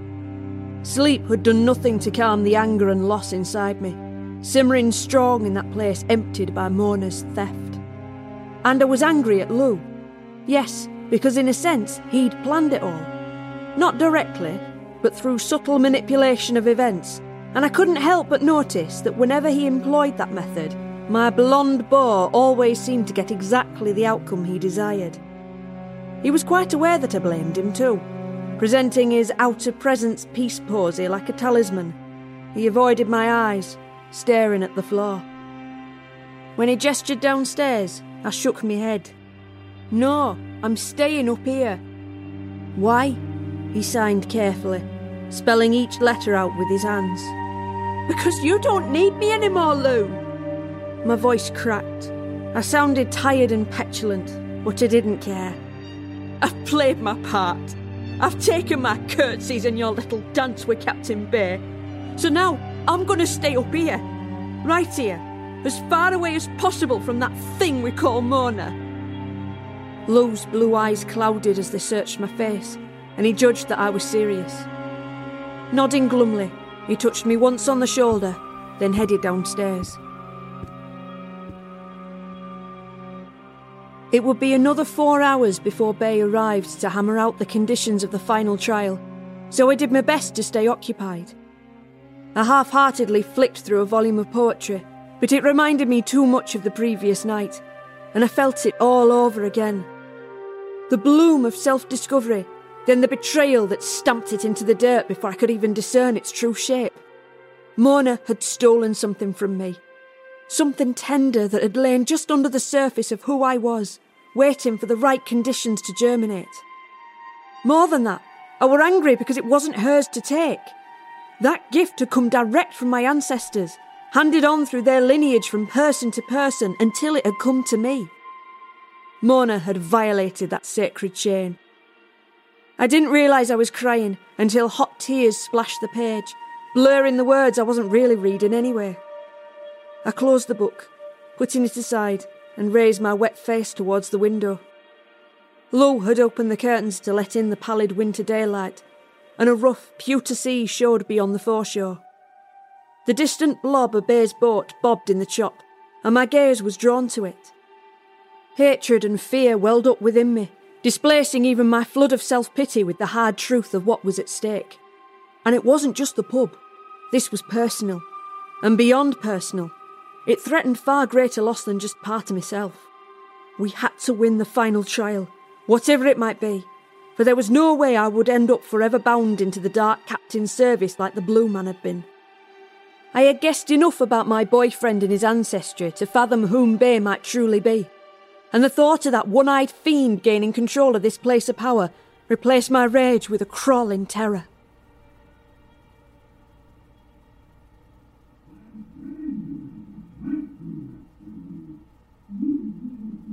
I was roused from a restless doze, snatched from the half-light of sharp dreams by the sound of raised voices downstairs. A glance at my phone showed that it was just past midday, which meant that the captain had arrived with his remaining crew. I couldn't make out what was being said, the words muffled by thick beams and floorboards. But when the murmur of talking ended, I heard the door crash open, then slam shut, followed by a string of salty epithets out on the street. A combination of lingering fear and mulish stubbornness kept me staring out the window, refusing to go downstairs and discover the outcome of the meeting. But it wasn't long before there were footsteps on the stairs, and Lou, Janet and Dano shuffled into the bedroom. Janet plopped down on the bed without ceremony. That was Bay and his arse-lickers, though you probably already guessed that. I could ignore Lou, but I couldn't ignore Janet. She was my friend, and she hadn't done anything wrong. I mustered my sensibilities and made it clear that the only blonde in this room I wanted answers from was female and not mute. So what's the upshot? We picked the trial, they picked the venue, thanks to the order getting fucked up by the actions of a certain Irishman. Dano just grinned like a cunning sheep, one hand fidgeting in his pocket. I knew instinctively that he had his coin back, though I didn't dare ask how. I see. Janet's eyes narrowed just a fraction, but she continued. The trial will be a wrestling match between Lou and the Giant. We'll be taken to an island offshore a little before 5 o'clock where the fight will take place. I thought about this for a moment. Although I didn't want to sound like I was even interested, I couldn't seem to help myself. But there aren't any islands offshore. There's naught but ocean out there. My friend just nodded, matter of fact. You're quite right about that. There was no point in questioning her. I'd seen grown men blown to pieces by Janet's own voice, and the dead brought back to life with magic. I suppose an invisible island was small potatoes compared to all of that. Trying not to look at anyone, I picked up my cold, half-full cup of tea and held it in my lap. Good luck to you all. At my unspoken declaration, Janet's mouth compressed into 2 thin lines. Then she folded her arms and glared at me so hard I could feel it, even without looking at her. And with Janet, that wasn't good. But I didn't take the warning. Oh no, if you think you're not coming, then you've got another thing coming. I'll not be around that face spirit sucker ever again. Frustration twisted Janet's strong features for a moment. Then a low growl, almost subsonic, started in the back of her throat. Before anyone could react, every object in the room began to vibrate in sickening, sympathetic resonance. Most especially, the cup nestled in my lap, rattling panicked against its saucer. With an abrupt snap, the china shattered, startling me half to death. All right, I'll come. I escaped the tea-sodden sheets as quickly as I could. I scowled sideways at Janet as I started to pick up the shards of my favourite cup. But if that hag gets within 5 feet of me, you'd better make sure her horrid head explodes.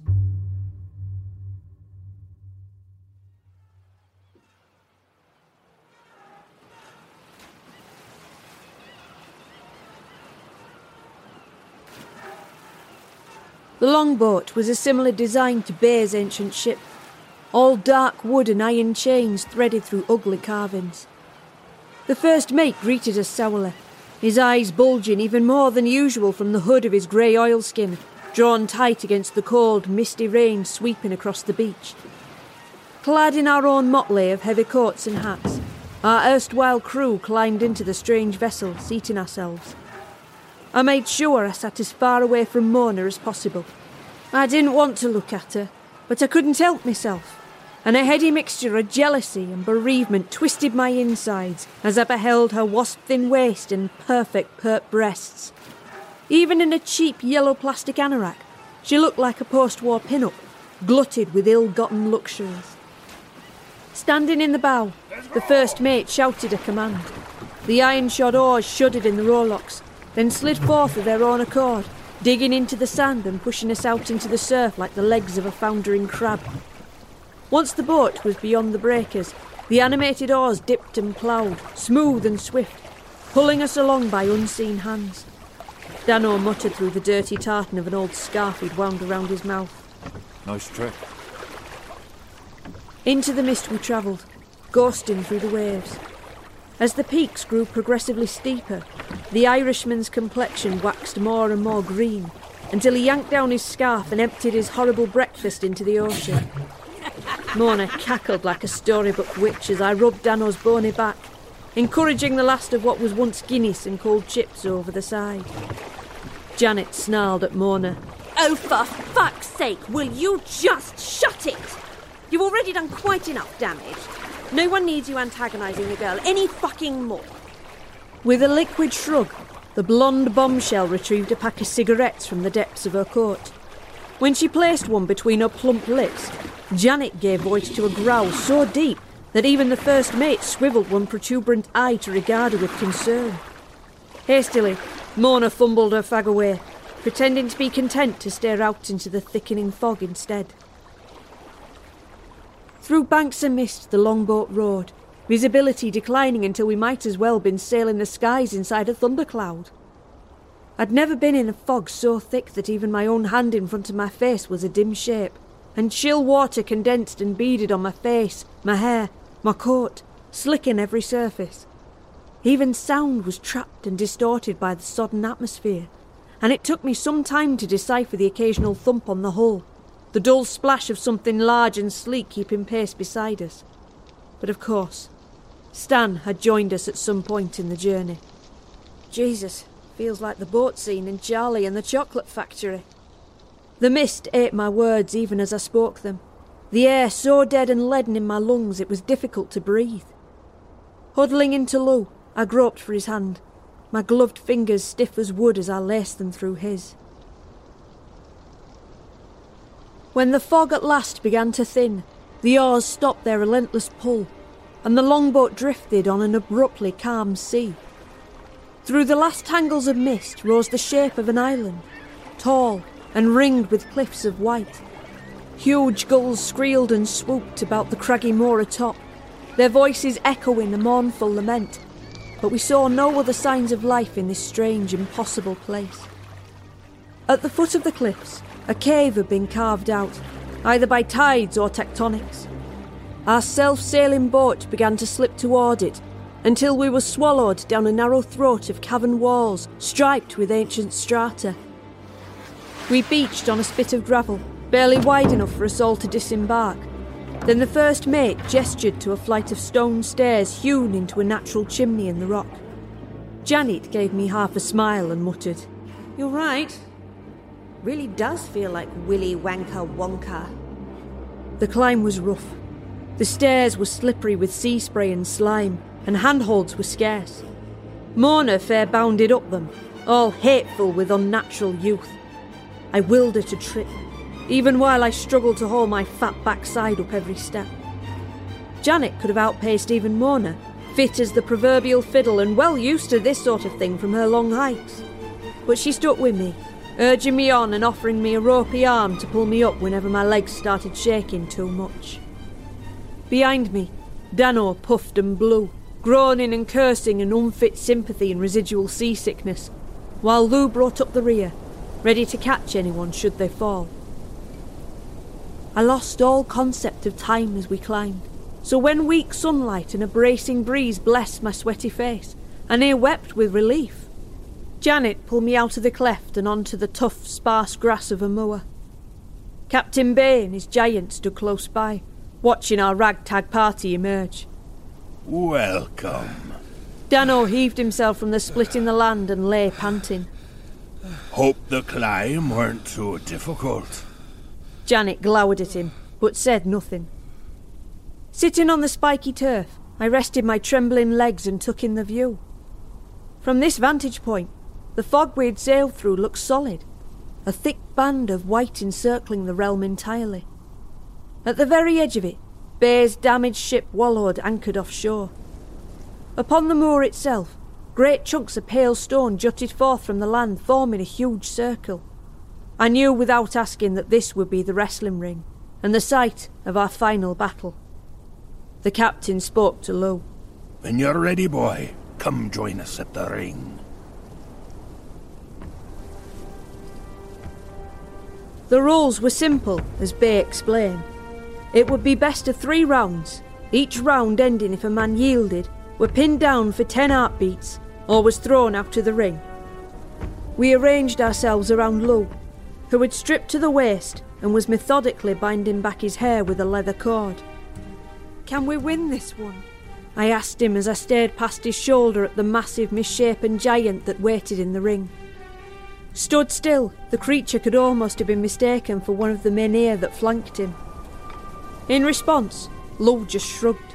His eyes were calm, flat blue as he sized up his opponent, flexing his fists in a pop of knucklebone and sinew. Might be a close call, lass, unless our boy has some real tricks up his sleeve. Lou set his shoulders and stepped up to the ring. Mona moved like a grass snake to intercept him, but I'd been waiting for the move and I was ready.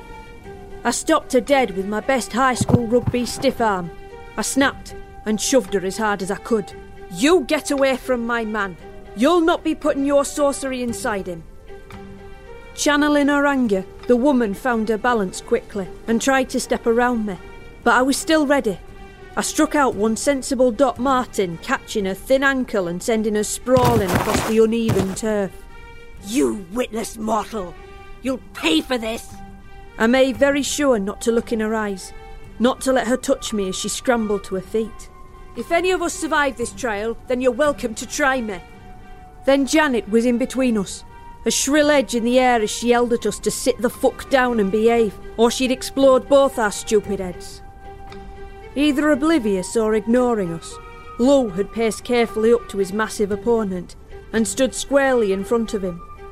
The pub's proprietor was by far the tallest man I knew, but the sailor had a full 2 feet on him in both stature and shoulder, and the size difference made even Lou look fragile.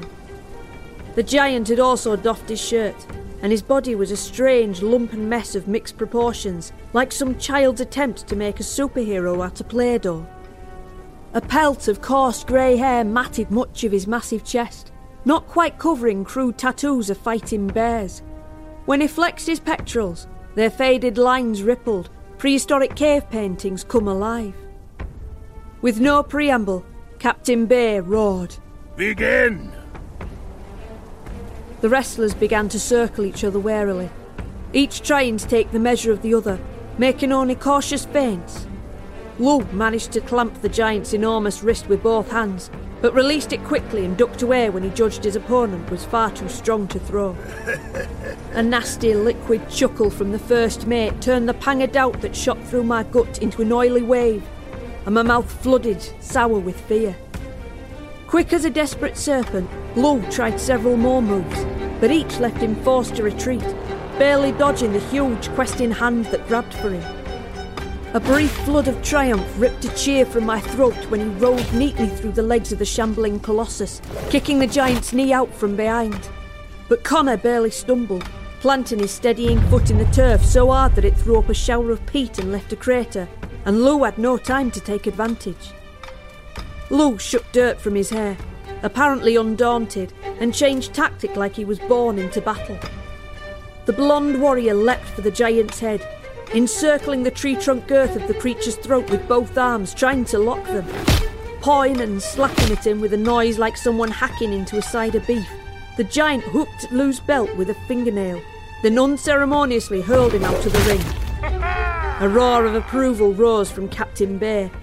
"Round 1 to Connor!" Lou lay there for a moment, face down in the wet earth. I began to run, my heart already a dead thing in my chest. Then he rolled onto his back, only winded. Janet scrambled to his side just as I did, and together we hauled him to his knees, where he stayed, pushing air like a bellows. I had no idea what to do except wait, steadying him with my hands on his shoulders as he winced and probed his ribs. After what seemed like 10 years, he gave me a shaky OK sign, then pushed himself to his feet with a fist planted in the dirt. I'd never doubted Lou's strength before. I really hated myself for doing it now. You can't win this, can you? My lover raised his head like a king and gave me a look so old and proud that I felt out of time and place. His jaw clenched, setting itself into a stubborn and noble line, and then Lou walked back into the ring, his concentration more lion than human. This time, the giant didn't wait. Having gained the measure of Lou's powers, perhaps sensing the sea change in the game, he simply charged and grabbed for the Celtic warrior with both bear trap hands. But Lou bunched his legs, an impossible locust crouch, then sprang into the air. He soared, a dancer, a spinning sycamore seed, then thumped down on the giant's back with a piston thrust of both powerful legs to the base of that huge neck. The extra momentum was too much. The monstrous beast stumbled, staggered, and tried to stop himself by scrabbling at one of the standing stones. But before anyone could fully process what had happened, the giant had fallen onto his side outside the ring. The resounding thump as he connected with the earth had a grace note. The stone he had unseated fell along with him. "Round 2 to Lou!" Dano crowed, all raised fists and Irish glee. The giant lay still for a moment, his huge shape stretched out like some new long man carved into the old peat, and I had a fleeting hope that he was out cold, or better yet, that Lou had somehow killed him. But no, he shuddered, then rose, dragging his feet around the fallen stone to meet his captain. Saying nothing, he bowed his massive shaggy head and listened to both Bay and the first mate talking at some length before nodding. Any hope I had garnered immediately fled again when his laugh boomed out, loud as the sea slamming echoes from a cavern. Lou stayed quiet beside me, simply observing as his opponent stalked back into the ring. Connor clenched both fists, then threw back his head and bellowed. There was nothing human left in that sound. It was a roar straight out of some primeval woods, the rage of a bull mammoth realising its extinction, a cry echoing into our time from ages past. Twisted tusks erupted from the giant's jaws, and his skin rippled like the tide was rushing in beneath his flesh. Then his grey-furred frame doubled in size before our very eyes. Now, 3 times the size of Lou, the nightmare creature stood, swaying and dripping saliva, a horrifying hybrid of megafauna from histories not written for our own Earth. Some features were unnameable. Others I recalled from childhood zoo trips and dinosaur books. Orca teeth, polar bear claws, the great tusks of a woolly mammoth. The thing was an unholy mixture of super predator and ancient pachyderm. Janet tried to hide her terror by kicking a stone, but her face was paler than chalk. Well, that's it then. Guess we're fucked. Mona's eyes flashed yellow as she took a step toward Lou. Not quite. We still have a chance. Mona extended a delicate white hand. She glanced towards me, and her next words hid none of the needles they should have. Her tone was oddly cautious, genuine. Probably the first time I had ever judged her so. That is, if your lady here will let me. As the thing that had been Connor roared a blast of spittle and brine, birthing bulges of new muscle along limbs that were already thick as barrels, I hastily nodded. Do it. We'll deal with the consequences afterwards. Her hands encircled Lou's head, bonds of gentlest silk, and then the Lanan woman placed her pouty mouth on my man's lips, kissing him with passion and white fire. Too frightened and desperate for rage, or even for true jealousy, I simply watched. And all the life force flowed out of Mona and into Lou. The taut porcelain of the woman's cheek slackened, then wrinkled like tissue as she held the kiss. Her glossy hair began to dye before my eyes, streaking shoots of grey, then fade into a pure translucent white. When she finally released him, the fingers that let him go were knotted and twisted as the diseased twigs of an ancient elm tree, and she tottered on legs too frail to hold her up. Dano caught her in waiting arms. Wasting no more time, Lou strode into the ring. Each step was the coming of spring, vigorous and sure, and his eyes shone like the northern lights, so blue they were nearly green. Bright flowers sprang forth from his footprints, spreading new petals to seek the sun. Even the scrubby grass of the moor where he trod suddenly sprouted new shoots, lush and fecund. To call the wrestlers men would do them a disservice, for neither was a man anymore. Lou radiated something no story could give a name, something far beyond the bounds of mortality. He was a demigod, a legend. Standing on the edge of that stone circle, I knew I were witness to something eternal, a myth both written long ago and only been written while I watched, an event that would somehow shape the fate of the world itself. The world knew it too.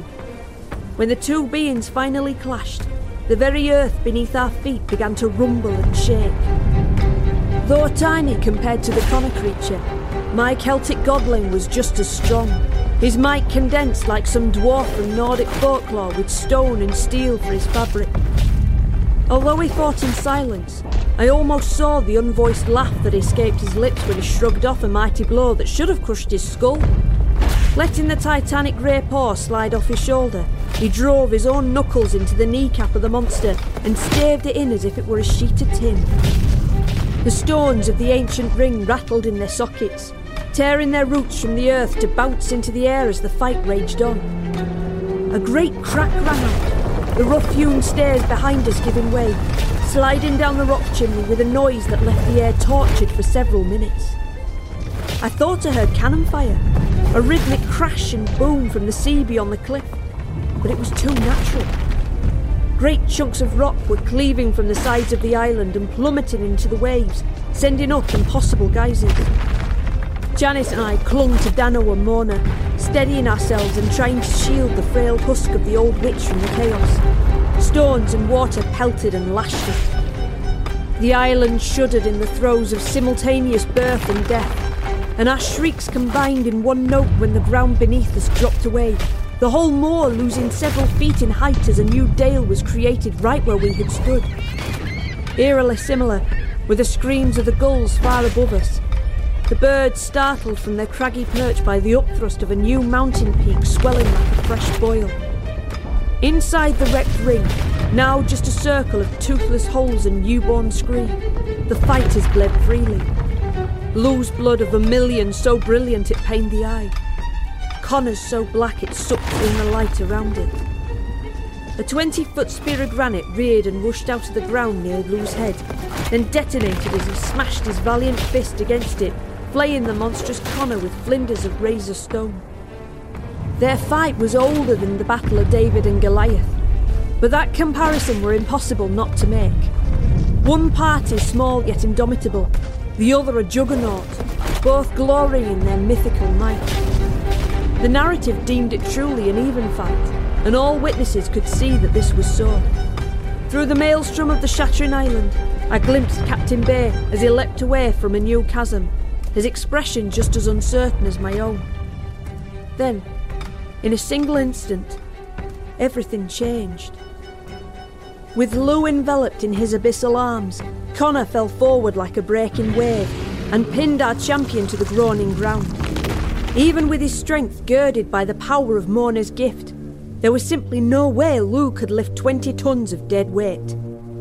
He fought like a badger and kicked like a bull in his attempts to squirm free, but the chthonic bulk of the beast covered him completely. Worse, the impact crater left by Lou's opponent as he landed was certainly not filled with spring shoots and flowers.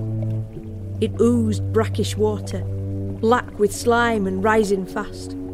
With the pressure of the bucking stones below pressing him into the wet folds of turgid, tumorous orca flesh above, Lou was trapped in an airless prison from which there was no escape. I swear that the unquiet earth itself abruptly stilled and froze as I did. I swear I could hear all our hearts hammering in unison, and as my pulse fired 10 times, each shot louder than the last, the pub patrons groaned collectively at our terrible loss. Dust hung thick in the air, settling fallout slow as Connor heaved himself off Lou. I was shocked to register that the pub proprietor was even conscious, let alone whole. I'm not sure what terrible pulp I had expected to see in place of my lover. I ran toward him, through the drifts of shale dust and debris, jumping rifts and ditches with an athleticism I'd never possessed before, nor ever have since. That's 2 trials for 2. Bay crabbed forwards into the remnants of the ring, his rolling sea-savvy gait serving him well to navigate the destroyed terrain. We have a stalemate. Lou's eyes were open, staring up at the sky through a crusted mask of blood and dirt. He nodded even as he lay there, confirming the captain's call. I helped him carefully to his feet, then he beckoned for the others to come forward. Dano still carried the enervated Mona in his arms, some ugly, withered offspring. Janet was all raw nerve and uncertainty, her grey eyes flicking between the transformed giant, Captain Bay, and the evil-faced, bulge-eyed first mate like she was stuck in a feedback loop. Where's your pet world serpent? Surely you want him in this fight? You know bloody well Stan couldn't climb those stairs. That's why you chose this place. My festering fear was making me brave.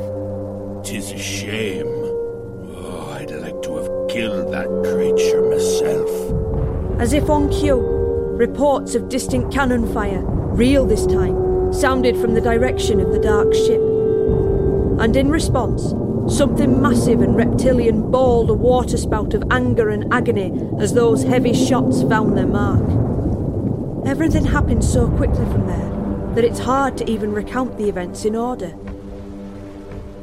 Lou threw me behind him, then charged at Captain Bay, who bellowed like a walrus and brandished his sword.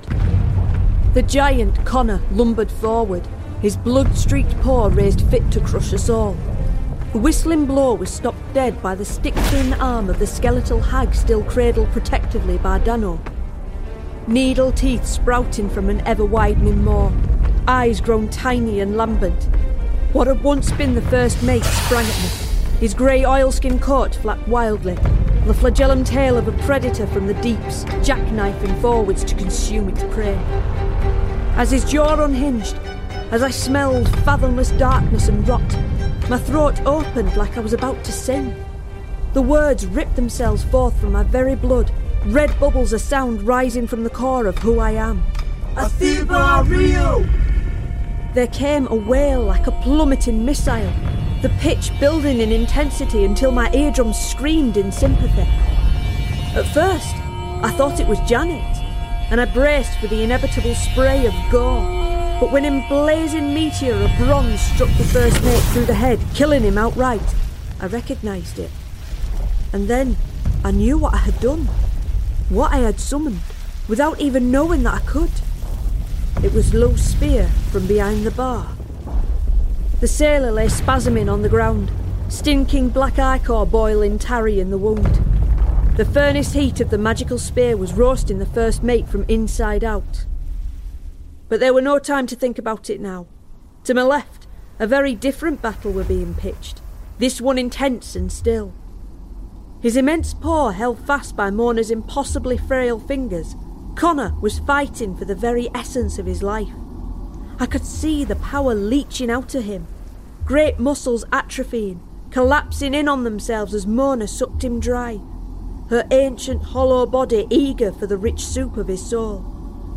This was a war he couldn't win, for Mona was even hungrier than Stan, and her greed far less prosaic. Her eldritch appetites were as unstoppable as a gaping singularity drawing in the light and matter around it. When his grey husk finally fell to the ground, naught but a sack of saggy flesh and rattling bones, Mona licked lips that belonged to a fairy queen of another age. Her crown, the golden green halo of her hair. Her features were so alabaster perfect that it hurt to look at her. Lou and Bay wrestled for the sword, their feet carving more deep furrows into the wounded earth as they strove against each other.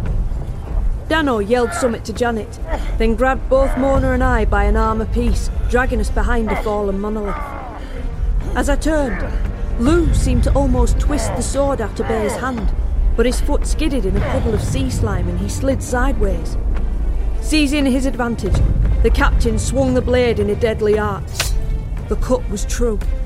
Lou's right hand spun away from his wrist, cleaved cleanly through. In the shocked lull that followed, Bay dropped his weapon, then grabbed his slack, heavy eyelid with both hands and yanked it upwards, revealing the eye that was always hidden.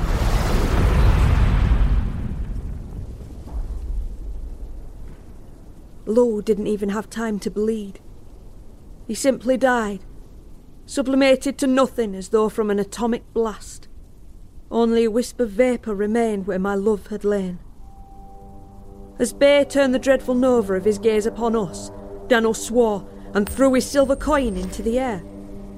Time took a slow breath as the lucky talisman hung there, shining like a moon. Two things happened then. The first being that Janet's eyes rolled back in her head, blank, milky white orbs, and she birthed an almighty scream. The second, around Dana, Mono and I, a wall of warm green light crackled into existence, insulating us from the chaos unfolding all around. Bay stood frowning for a second, bemused at why his terror gaze hadn't atomised us. He opened his mouth to say something, but speech was transmuted into a roar of naked, unabridged pain as Janet's fully unleashed power slammed into him. Flesh bubbled and seethed as Bay's internal fortitude tried to resist the full might of Janet's celestial rage, but he were caught unaware. This small, unassuming woman had played no part in the previous tests, and he had badly underestimated her as the least challenging of the pub's crew. In fact, she was his doom. Unprepared for the true savagery of our Janet's omnipotent anger, his own power buckled, then broke. The unnatural substance of his body erupted into a steaming column of pure ebon liquid that came back down over the island in a hard and burning rain. Captain Bay was no more. Wide-eyed and shaking, Janet staggered over and clung to me as the hissing ichor spattered around us, staining our clothes and raising welts on our skin. Mona joined us, gliding over like a swan in a plastic anorak. something twisted and shining held aloft in her hand. It was the ruined, melted slurry of Dano's beloved coin. I stared at it, and my eyes welled. I hadn't cried for Lou, but there was a good reason for that. This was something else entirely. "Where's Dano?" Mona replied, pointing across the ruined moor. "Gone, love. The power of Bay's eye broke his contract, and now he's free." Following the graceful line of her finger, I looked out over the island to where a white hound stood, wagging its plumed tail. It quirked red ears at me, then lolled its tongue as if it were laughing at the best joke in the world, and leapt away. Its body faded to nothing as it passed the edge of the island and trotted out into the mist. Before I knew whether I was smiling or weeping, or both, Janet spoke, clutching at her throat. "It's gone too. I can feel it. The curse is gone. The anger is gone."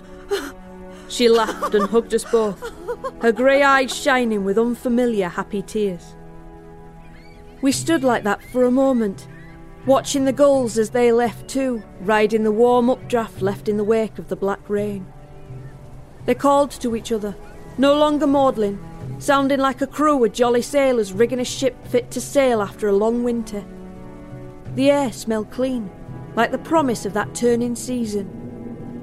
In the distance, on the sea, the cannon fire from Bay's ship had died, right as the captain did. Now, there were a new sound from that horizon, a tearing, splintering sound, as the huge brown coils of an immense, bleeding, triumphant sea serpent coiled around the vessel and began crushing it to driftwood. We had won.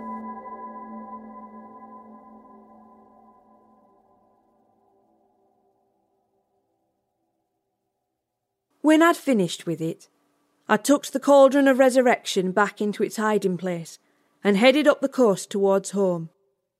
I knew that when I got there, Lou would be waiting for me, handsome and whole, and indeed, when I pushed wearily through the door of the pub, balloons, flowers, a cake, and most importantly, my very alive boyfriend waited for me inside. "I don't suppose all of this means you got your voice back?" Shaking his blonde head, Lou signed a fluid, perfect sentence. "No, but I have been practising this way of talking a whole lot." A well-bandaged Stan grinned and raised his glass to me, while Mona and Janet nodded from the seat at the window, a familiar veil of cigarette smoke curling around them. But my eyes were drawn inevitably to the empty seat at the bar. Dano's arse-polished seat, gaping like a wound in the fabric of the pub itself. Someone had poured a pint of Guinness, and it sat like an offering on the bar top. I knew that as long as I worked in this pub, that glass would always be kept full. "Don't be sad, girl. He's in a better place. His existence here was torture for all of his jokes. Be happy for him. For now he has what he always wanted. He's part of the wild hunt." Even so, I couldn't help shedding the tears that splashed on the cake plate Lou had handed me. Wiping them away, I looked down. Instead of brightly coloured icing over vanilla sponge, something else rested on the paper plate. The ring was made of familiar silver, still slightly twisted lest we ever forget Captain Bay's power. Into it was set a brilliant emerald, the size of a pea, and the colour of a new spring. Before he could raise his hands to ask, I threw my arms around my new fiancé's neck and answered him with kisses, then with words that didn't need to be poetic. "Yes! Yes, 1,000 times yes!" As we untangled ourselves, and he slipped the ring onto my waiting finger, Mona approached us. "One last thing. I owe you something." She smiled, gentle, and almost unsure of herself. "Call it an early wedding gift." Touching my startled head, her gracile fingers poured something back into me. Something vital. Something that danced, alive and potent with the rhythm of myself and my ancestors. The very gift that had been so cruelly and so necessarily stolen from me. And in this place, in this moment, I knew exactly what to use it for. My mouth opened, and this time it was utterly and wholly of my own free will. Oh, Danny boy, the pipes are calling from glen to glen and down the mountainside. The summer's gone and all the roses falling. 'Tis you must go and I must bide. But come ye back when summer's in the meadow, or when the valley is hushed and white with snow. 'Tis I'll be here in sunshine or in shadow. Oh, Danny boy, I love you so. Oh, Danny boy, I love you so.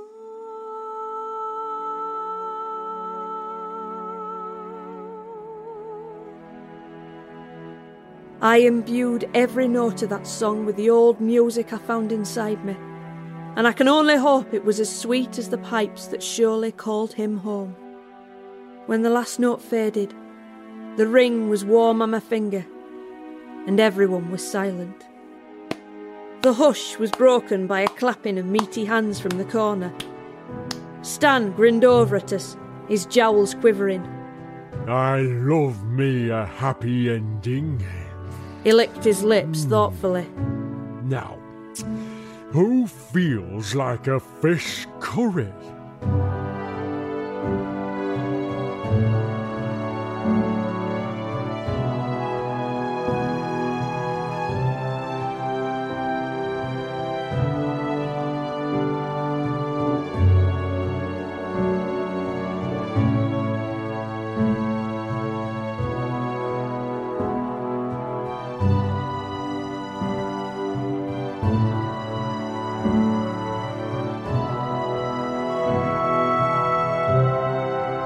You have been listening to Return to a Seaside British Pub by C.M. Scandreth.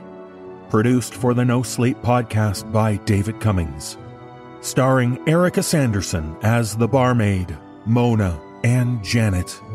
Featuring Brian Manzi as Dano, Mick Wingert as the poetic sailor, Andy Cresswell as Stan, David Cummings as Captain Bay, James Cleveland as the eating sailor, Armin Taylor as the checkers sailor, Graham Rowett as the first mate, and David Alt as the peg-legged sailor. Musical score composed by Brandon Boone. Sound design by Phil Michalski. Thank you for joining us at the No Sleep Podcast. This concludes our 10th season. Please visit the NoSleepPodcast.com to learn more about the show and how you can sign up for Season Pass 11 when pre-orders start on May 15th. On behalf of everyone at the No Sleep Podcast, we thank you for listening, and we hope you'll join us on June 3rd for the start of Season 11. This audio production is copyright 2018 by Creative Reason Media, Inc., all rights reserved. The copyright for this story is held by C.M. Scandreth. No duplication or reproduction of this audio program is permitted without the written consent of Creative Reason Media, Inc.